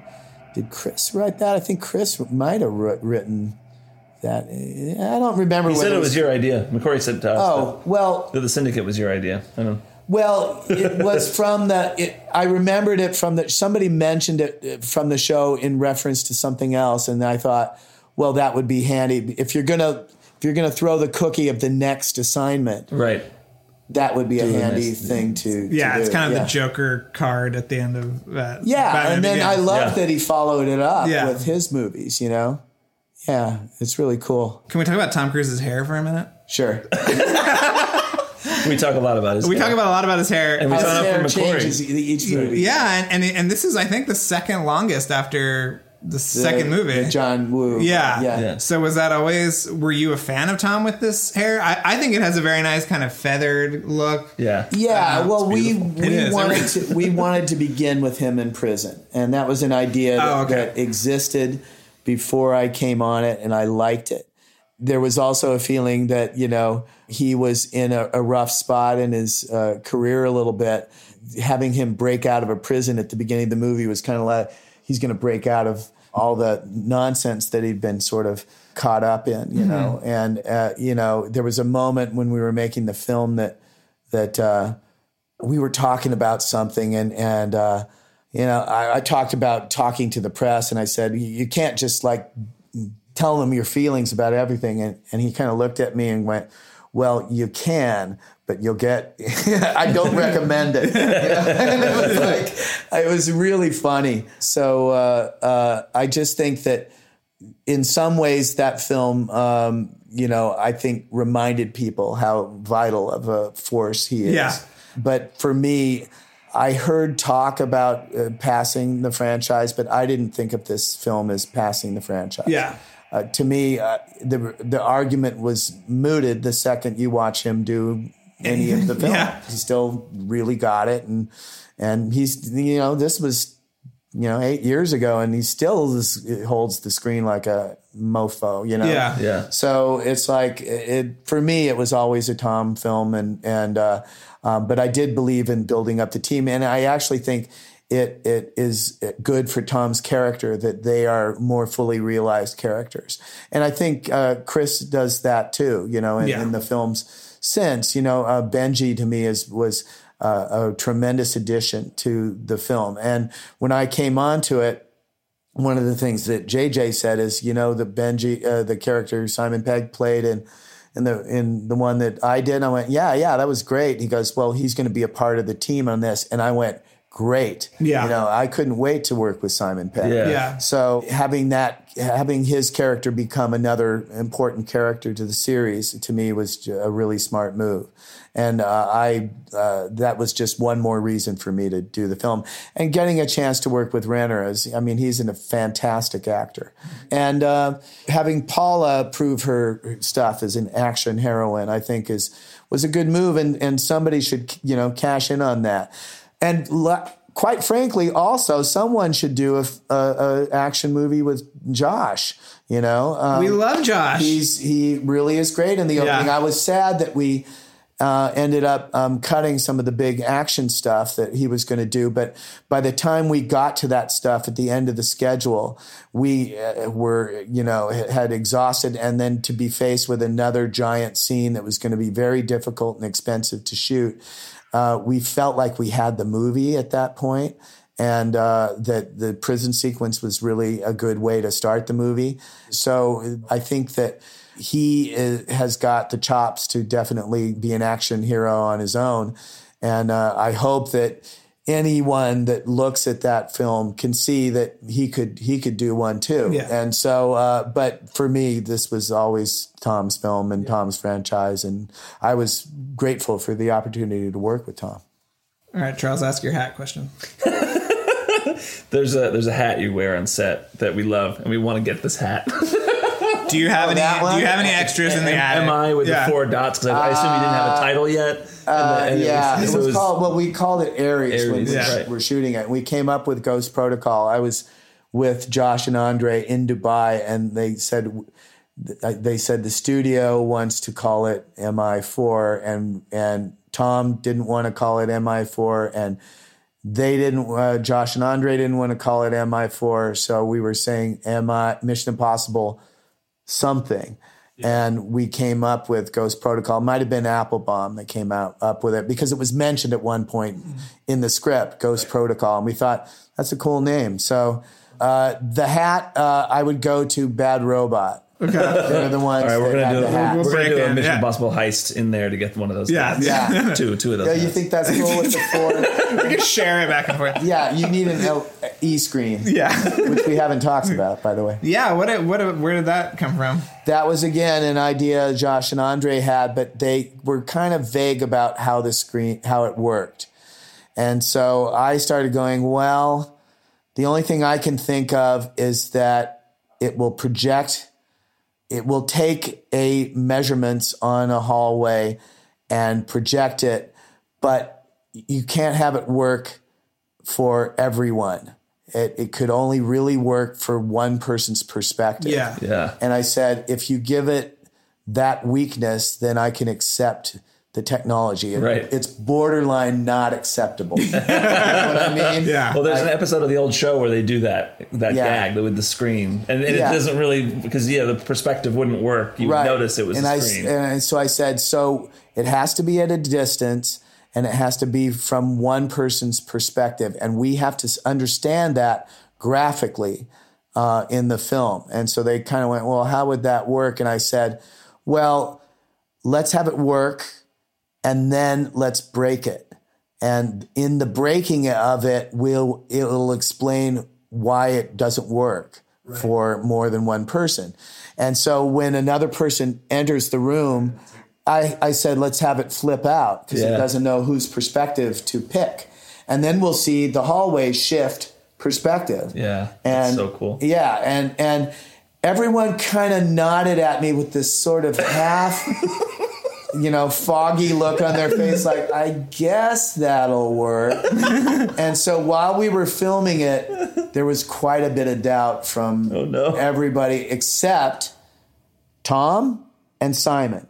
For some reason, those 2 guys were total believers. Wow. With all due respect to everyone on the set, and they're all brilliant people, there was a lot of not saying it doubt going around. It was pretty much you could cut it with a knife. And I was kind of rushing and saying, okay, now we need to go from the person down to the iPad where you can see this happening. And nothing's on the iPad. You know what I mean? So everybody had to suspend a tremendous amount of disbelief to believe that it was going to work. And our machine was nicely designed, but it didn't fit to the end of the hall, and it was kind of flopping around a lot. And the first thing where it comes up in front of Tom, we had it practically work, but so many takes it didn't work, and there's shots of Tom looking as this thing kind of has a little spaz attack in front of him and then dies. So we literally, you had to get the shots together in order and then have ILM do a little work to smooth it out and make the machine look a little sturdier than it was. But once we got it in there with the sound design where you just hear the air conditioner, which makes you aware of everything being silent. If you have no sound, people don't read it as silence. They read it as somehow we have gone deaf. Whereas if you put a tiny bit of sound, then that is the sound of silence, is actually a little tiny bit of sound. And Gary Rydstrom and the wonderful geniuses at Skywalker Sound made a really nice sound mix in there, which I think helps the suspense of the sequence. But there a lot of people kind of came up to me after the film was done and admitted to me that when we were filming it, they didn't think it was going to work in a million years. Was Hendrix always in those scenes? That was something that you recognized like on second or third viewing, that he's always in the background. Was he there? Yeah. Yes. I mean, was that okay? That wasn't like a afterthought. Yeah, no, I planned it that way. Okay, yeah. And I thought that's playing fair with the audience. And it's rewarding them for being observant. Yeah. And to have Tom not see it. There are sometimes people who advocate that the heroes are flawless, and I am not one of those guys. And sometimes I had to fight a little bit on this film to not have Tom's character know everything because, he's the hero. And it's like, yeah, but he's also mortal. Yeah. You know what I mean? Yeah. And so the fact that most of the audience does not notice that Hendrix is there and waiting for Ethan to come through in order to get his timing right, that also says that conceivably Ethan could not notice him too. Yeah. Ethan, maybe doesn't know totally what he looks like at that point. Maybe they're not suspicious of him too much at that point. In other words, the fact that you don't notice it and the fact that Ethan doesn't notice it makes it feel like fair play. Yeah. And by the same token, I try to arrange shots so that something is hidden in the background and the audience sees it maybe a split second before Ethan does. Like the audience goes, he's there, and almost as if Ethan hears them, he will turn and go. Yeah. And that's all incredibly deliberate because if you can orchestrate it to where the audience feels like they are the ones discovering stuff, and then the camera somehow reacts to their discovery, then it feels like a visceral movie experience. And so there are moments in the chase where the audience sees the character running away from camera less than a second, probably like 16 frames before Ethan does. And it's timed to be that way. I just think it makes the movie experience seem more like you're living that dream, Right.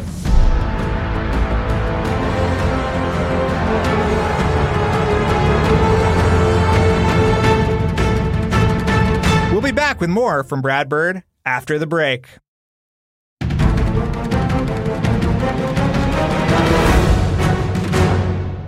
I just want to ask about Luther. He came in last minute, right at the end. Right. Was that just a last second addition at the last scene? It was. He was originally not designed to be in that movie because it was sort of a movie done on the fly. Right.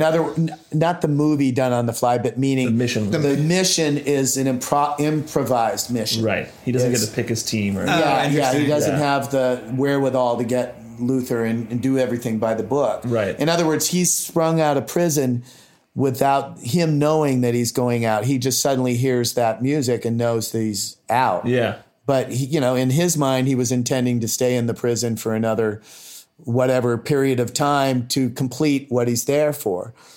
So at the last minute, we thought it'd be really nice to have Luther in this scene. And McQuarrie came up with the bit where he digs into his pocket and pulls out a bird for Ethan and all that, which I thought was really funny. Yeah. And, it's great to have him in every movie. So and it was really good to have Ving come up and do that. We also love the idea of Ving always sort of having a scuba exercise. He's got to Right. go down to Yes, the bottom that's of right. Yeah. Scuba Luther. Yeah. We're obsessed with the idea that he's a scuba expert because in the Vatican sequence in 3, he's doing the scuba work. Right. And then in 4, he references that he was down at the bottom of the ocean fixing the the leftover missile had landed in and he's San kind Francisco. of ragging on him for making him do it. Yeah. Which I like because it makes it like a workplace thing. Yeah. Well, our last question is always, and if this is only if you're comfortable with it, but can you rank your favorite Mission Impossible movies? From or at least your top 3. I enjoy working in the film industry and staying friends with all filmmakers. And did you see Fallout? Huh? Did you see Fallout? The new one? Yeah. Yeah, I did. Did you see it in I liked IMAX? it a lot. Yeah, I really enjoyed it. I mean, I saw Chris and Tom like 3 weeks ago or a month ago when shooting Top Gun. Oh yeah, Macquarie McQuarrie mentioned that he said just seen you on the set. Yeah. So no, I still am in touch with those guys, and That's I cool. think they're great, and So I enjoy the Mission films. Are you a big De Palma fan? I am a De Palma fan. I think sometimes he goes over the top. Or there's a movie called Yes, and that is part of the fun.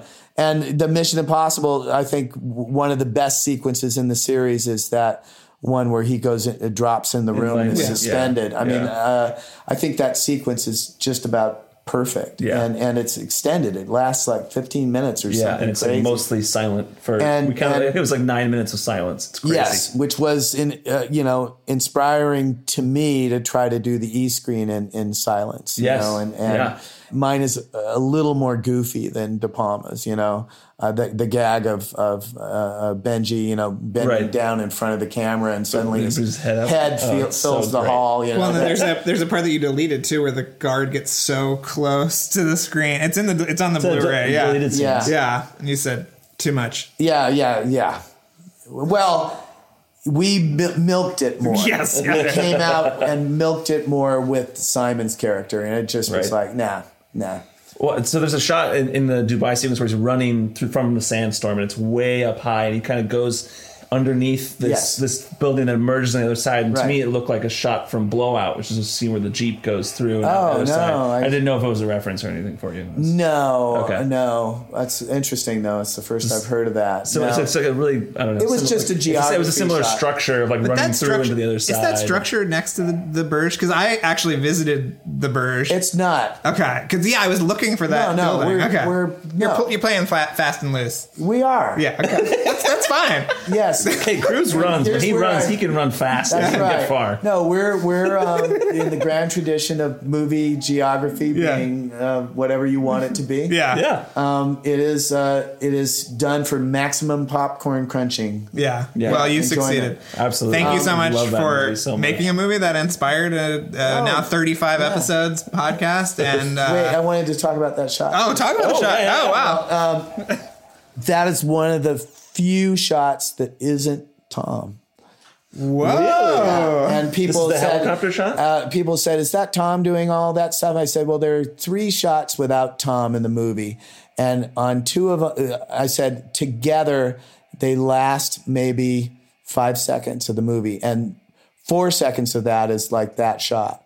And we filmed it with Tom running, and the camera kept drifting off because of the wind that day, drifting off the shot. So it kept going off. The start position would be where we wanted. The end position would be not. And the person was not centered in the frame, And so we didn't get the shot. And it was expensive. You have to rent the helicopter. You have to get approval for the airspace, blah, blah, blah. And I said to the producer, we have to do it again. And he's like, "Are you ready to spend this amount of money?" And it was considerable. And I said, it was like deeply painful, but I went, "Yes, we got to at least give it one more try because it's a big shot. It's a storytelling shot. You probably might want it in the trailer. I don't know, but it's one of those shots. We should do it." And so we got it, but Tom was filming the chase in the sand. We were cramped to get everything done before we got out of Dubai. And Tom was filming the sandstorm chase running in the sandstorm with 2nd unit.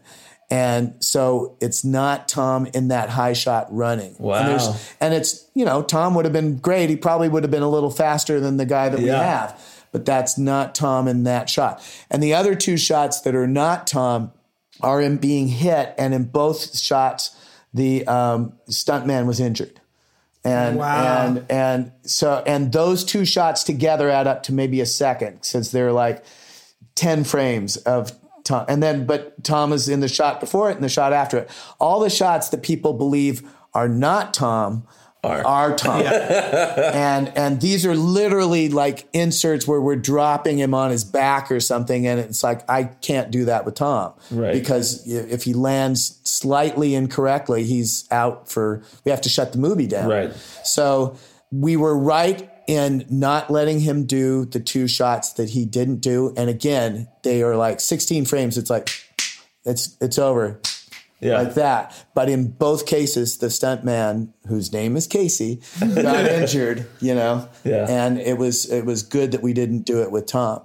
But all the ones where he's swinging on the building and he's 10 miles high and all that stuff, that's all Tom. And that's the stuff that people believe we shot with, computer graphics or something. And it's not. It's Tom. Yeah.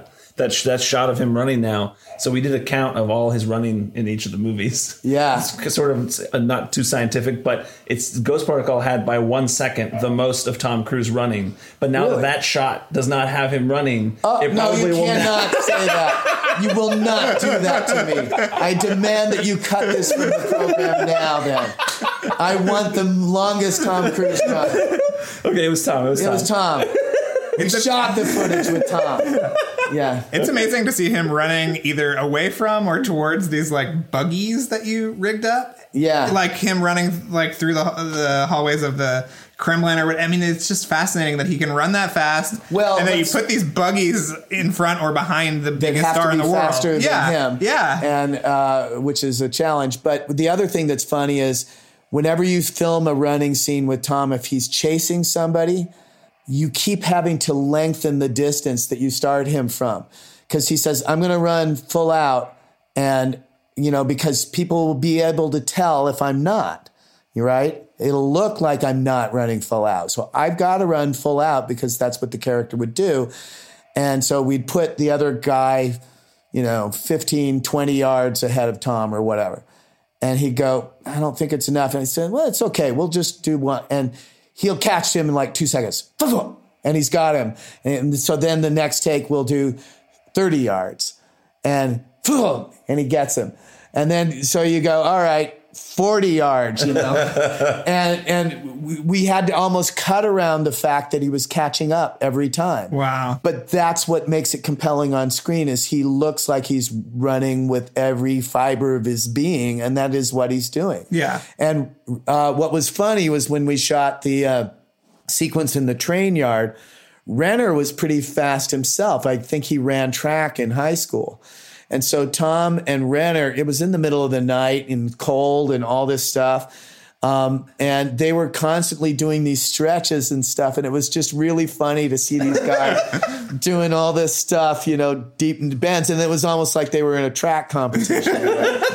But they had to, catch up to this train and be able to press these buttons. And it was a long night, but the sequence turned out fun. That feels like a very Brad Bird moment as well. Well, again, they're having, to deal with the, technology when they don't really want to be dealing with it.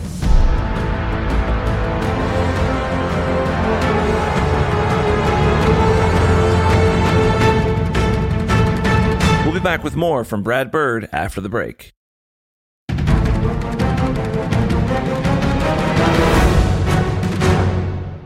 Can you tell us the thing that you couldn't get through? No, because I might be able to get it in another movie. Okay, right. All right. It had to do with the character being drugged, though. Okay. And that's all I'll say. Okay.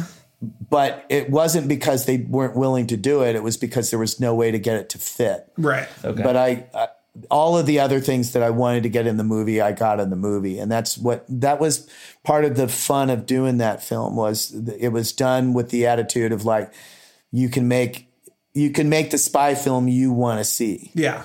Well, you certainly made the spy film that we wanted to see. So thank you so much, Brad, for accepting this mission. And you didn't do a commentary. I think that now we have a feature-length commentary track for the movie with this interview. So thank you so much. Yeah. Well, the only last thing I wanted to say was it was a challenge to do the IMAX. And we originally thought this is really ambitious to try to shoot it on the real building. And we're probably going to have problems. So we should prepare to only have done 2 or 3 shots of the sequence on the actual building, because we don't know how hard it's going to be to move this camera. And when we first talked to them about doing it, we said we're going to need to bash out one of these double windows that are very expensive to put in. And they kind of gritted their teeth and then went, okay, you can bash out one window. Then as we got there, we kept getting bigger eyes. And they would say, can we do 3 more windows? And they'd go, all right, but you have to put them back exactly the way they were when you're done. And then we go, 10 more windows?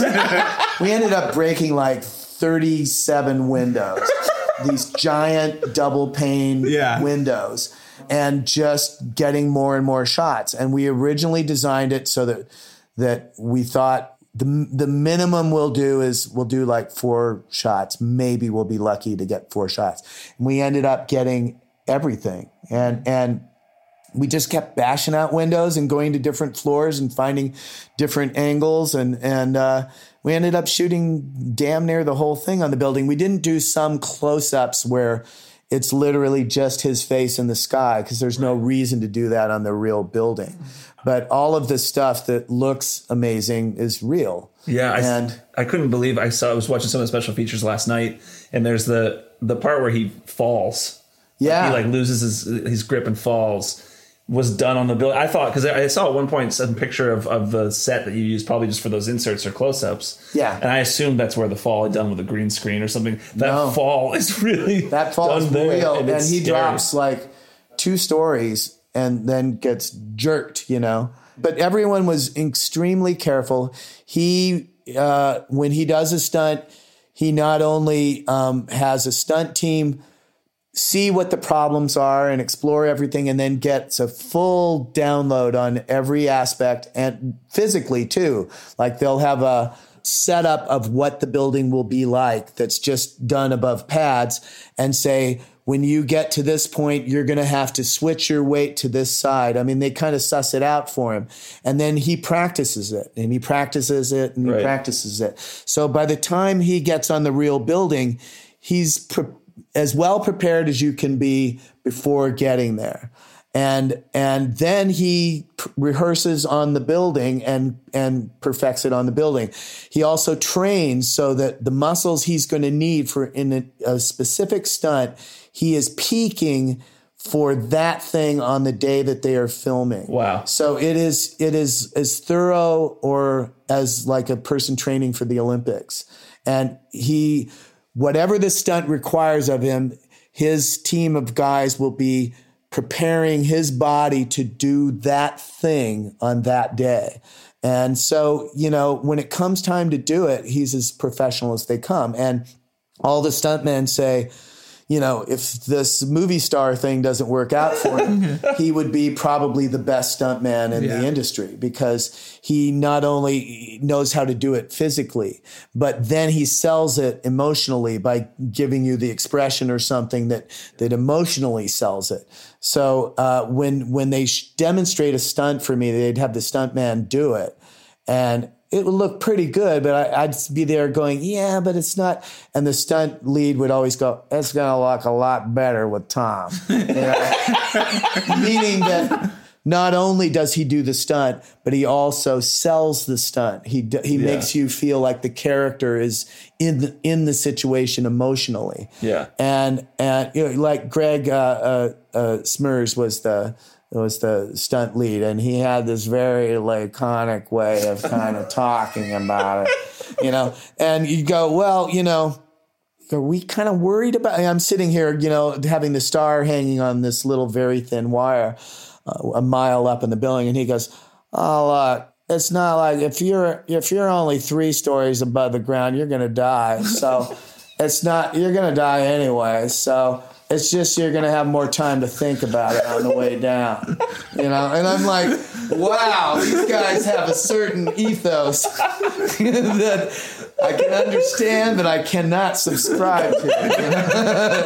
You know? Yeah. So it was a good group of characters. And then we had another guy named Wire Eater, who was our consultant on guns and stuff. And he was actually part of the LA SWAT team and got OJ out of his car. And like, you remember that thing in, was it North Hollywood, where the guys came out in body armor and were like, that inspired the climax Heat. of Heat?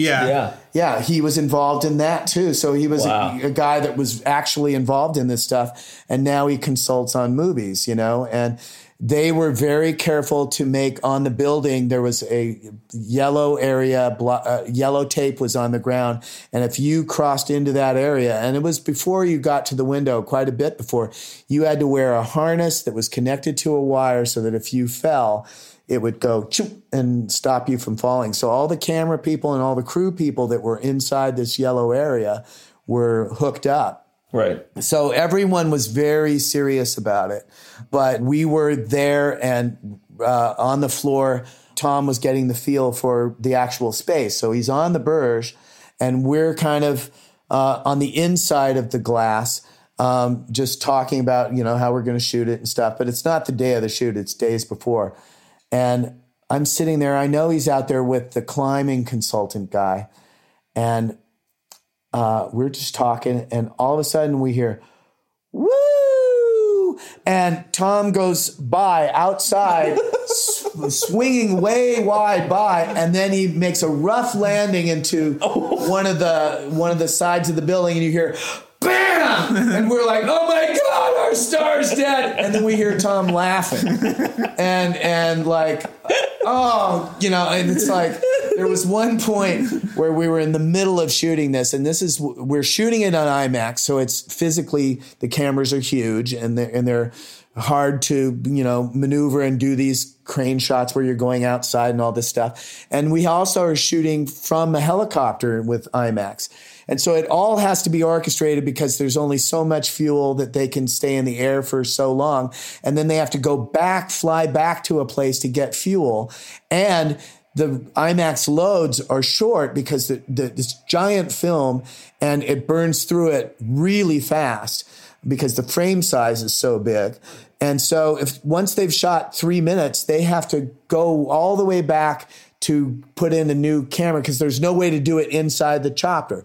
So all of this stuff is tremendously complex, and you've got walkie-talkies, and there's the stuntmen are talking to the camera people who are talking to the helicopter people who are talking to that, and it all has to be orchestrated. In the meantime, Tom is holding himself on position, clinging to the side of the thing, going, "Are we ready yet?" You know, and it's like crazy, right? So he's clinging to the side of the building, and it's on the corner of the building, and he's waiting to push off to this so that we can get one of the shots where he's floating out. And helicopters are readying, and they're constantly moving off their mark because of the breeze. So you can't start rolling until they're kind of on their mark and into position. And Tom has to hold. And meanwhile, he's cranked around enough with the harness that he has built into him that it's cutting off the blood to his leg. So if he doesn't push off within 10 or 15 seconds, he's not going to be able to push off hard enough to get out there and get the shot we need, right? And so he's like, "Are we ready?" And he's holding onto the corner of the building, and down below him on the other side of the building is a deck with tourists who are looking up there and seeing Tom, you know, like 20 feet above them. And they're like, "That's Tom Cruise. Hey, Tom, say hi to my Aunt Mary." You know, and they've got their little cell phone things shooting footage. And he's like, "Are we ready yet?" You know? And so this kind of madness was going on, and we're in the middle of filming. And of course, it took many days to film this whole sequence because we have to move all this stuff, and it's tough stuff to work. And at one point, it's in the middle of the night, And all of a sudden I wake up in like a cold sweat, like, because I realize the star of our film is like suspended by a tiny wire a mile above, and I'm allowing this to happen, And I'm like, what am I doing? This is insane, and then I thought, well, if it's insane for me, it's 3 times more insane for Tom. So if he's okay with it, I guess I'm okay with it. Is it only one wire? Or is there a backup wire? Or is there... No, there's one wire. That's it, just one wire. No, it's one wire, and it's not that wide. It's really strong. So there's no backup, basically. If anything fails with that one wire. Right. And you have to, and the only digital effect we did on those sequences is to digitally remove the one wire. Right.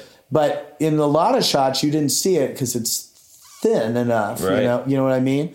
Yeah, it's kind of nerve wracking. But Tom was really cool with it. And finally, at one point, I'm like, "What was it like out there?" I said, now that we're done with it, it's over.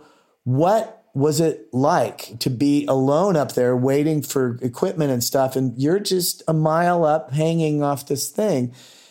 And he went, "Oh, it's fun." And I said, no, you got to give me more than that. You can't say that. I know that's the way you deal with interviewers. And I said, but this is me now, right? What was it like? And he stopped for about 20 seconds, and he was really kind of trying to remember it. And he said, "It's very quiet. It's very peaceful. It's exciting, but it's also, you feel sort of privileged that you are in a spot that not a lot of people will ever experience." And he said, for me, it gave me peace. It was weird. It's like the word terror never entered into it. He was like, it's quiet. It's kind of beautiful. And it was kind of interesting to hear that from him, Yeah. Anyway, wow. Yeah, I loved doing the opening sequence to Dean Martin. I loved cutting that with Paul Hirsch and getting it to work with the music the way it does. It almost feels like a musical sequence, even though we have burning mattresses being thrown by prisoners, And I loved orchestrating all those shots. It was really a blast for me to do it with real cameras, and a DP is gifted as Robert Elswit. And so I got to work with people whose work I'd admired, and it was a blast. Yeah. Well, it was a blast talking to you. Thank you so much for accepting this mission, Brad. You bet. Light that fuse.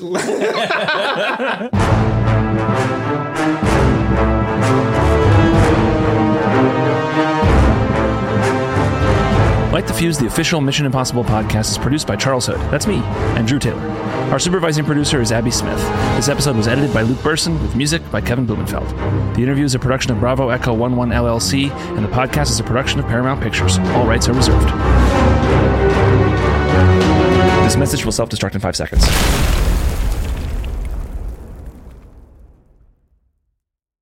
CBS Friday and streaming on Paramount Plus. Cal Fire's coming to you! Don't miss TV's hottest show, Fire Country. This is a high-complexity rescue with a low chance of success. Follow the rules, and you shave another day off your sentence. Critics call it explosive and pure entertainment. I'm a felon. I'm not fit to be anything else. You're not an inmate. You're a firefighter.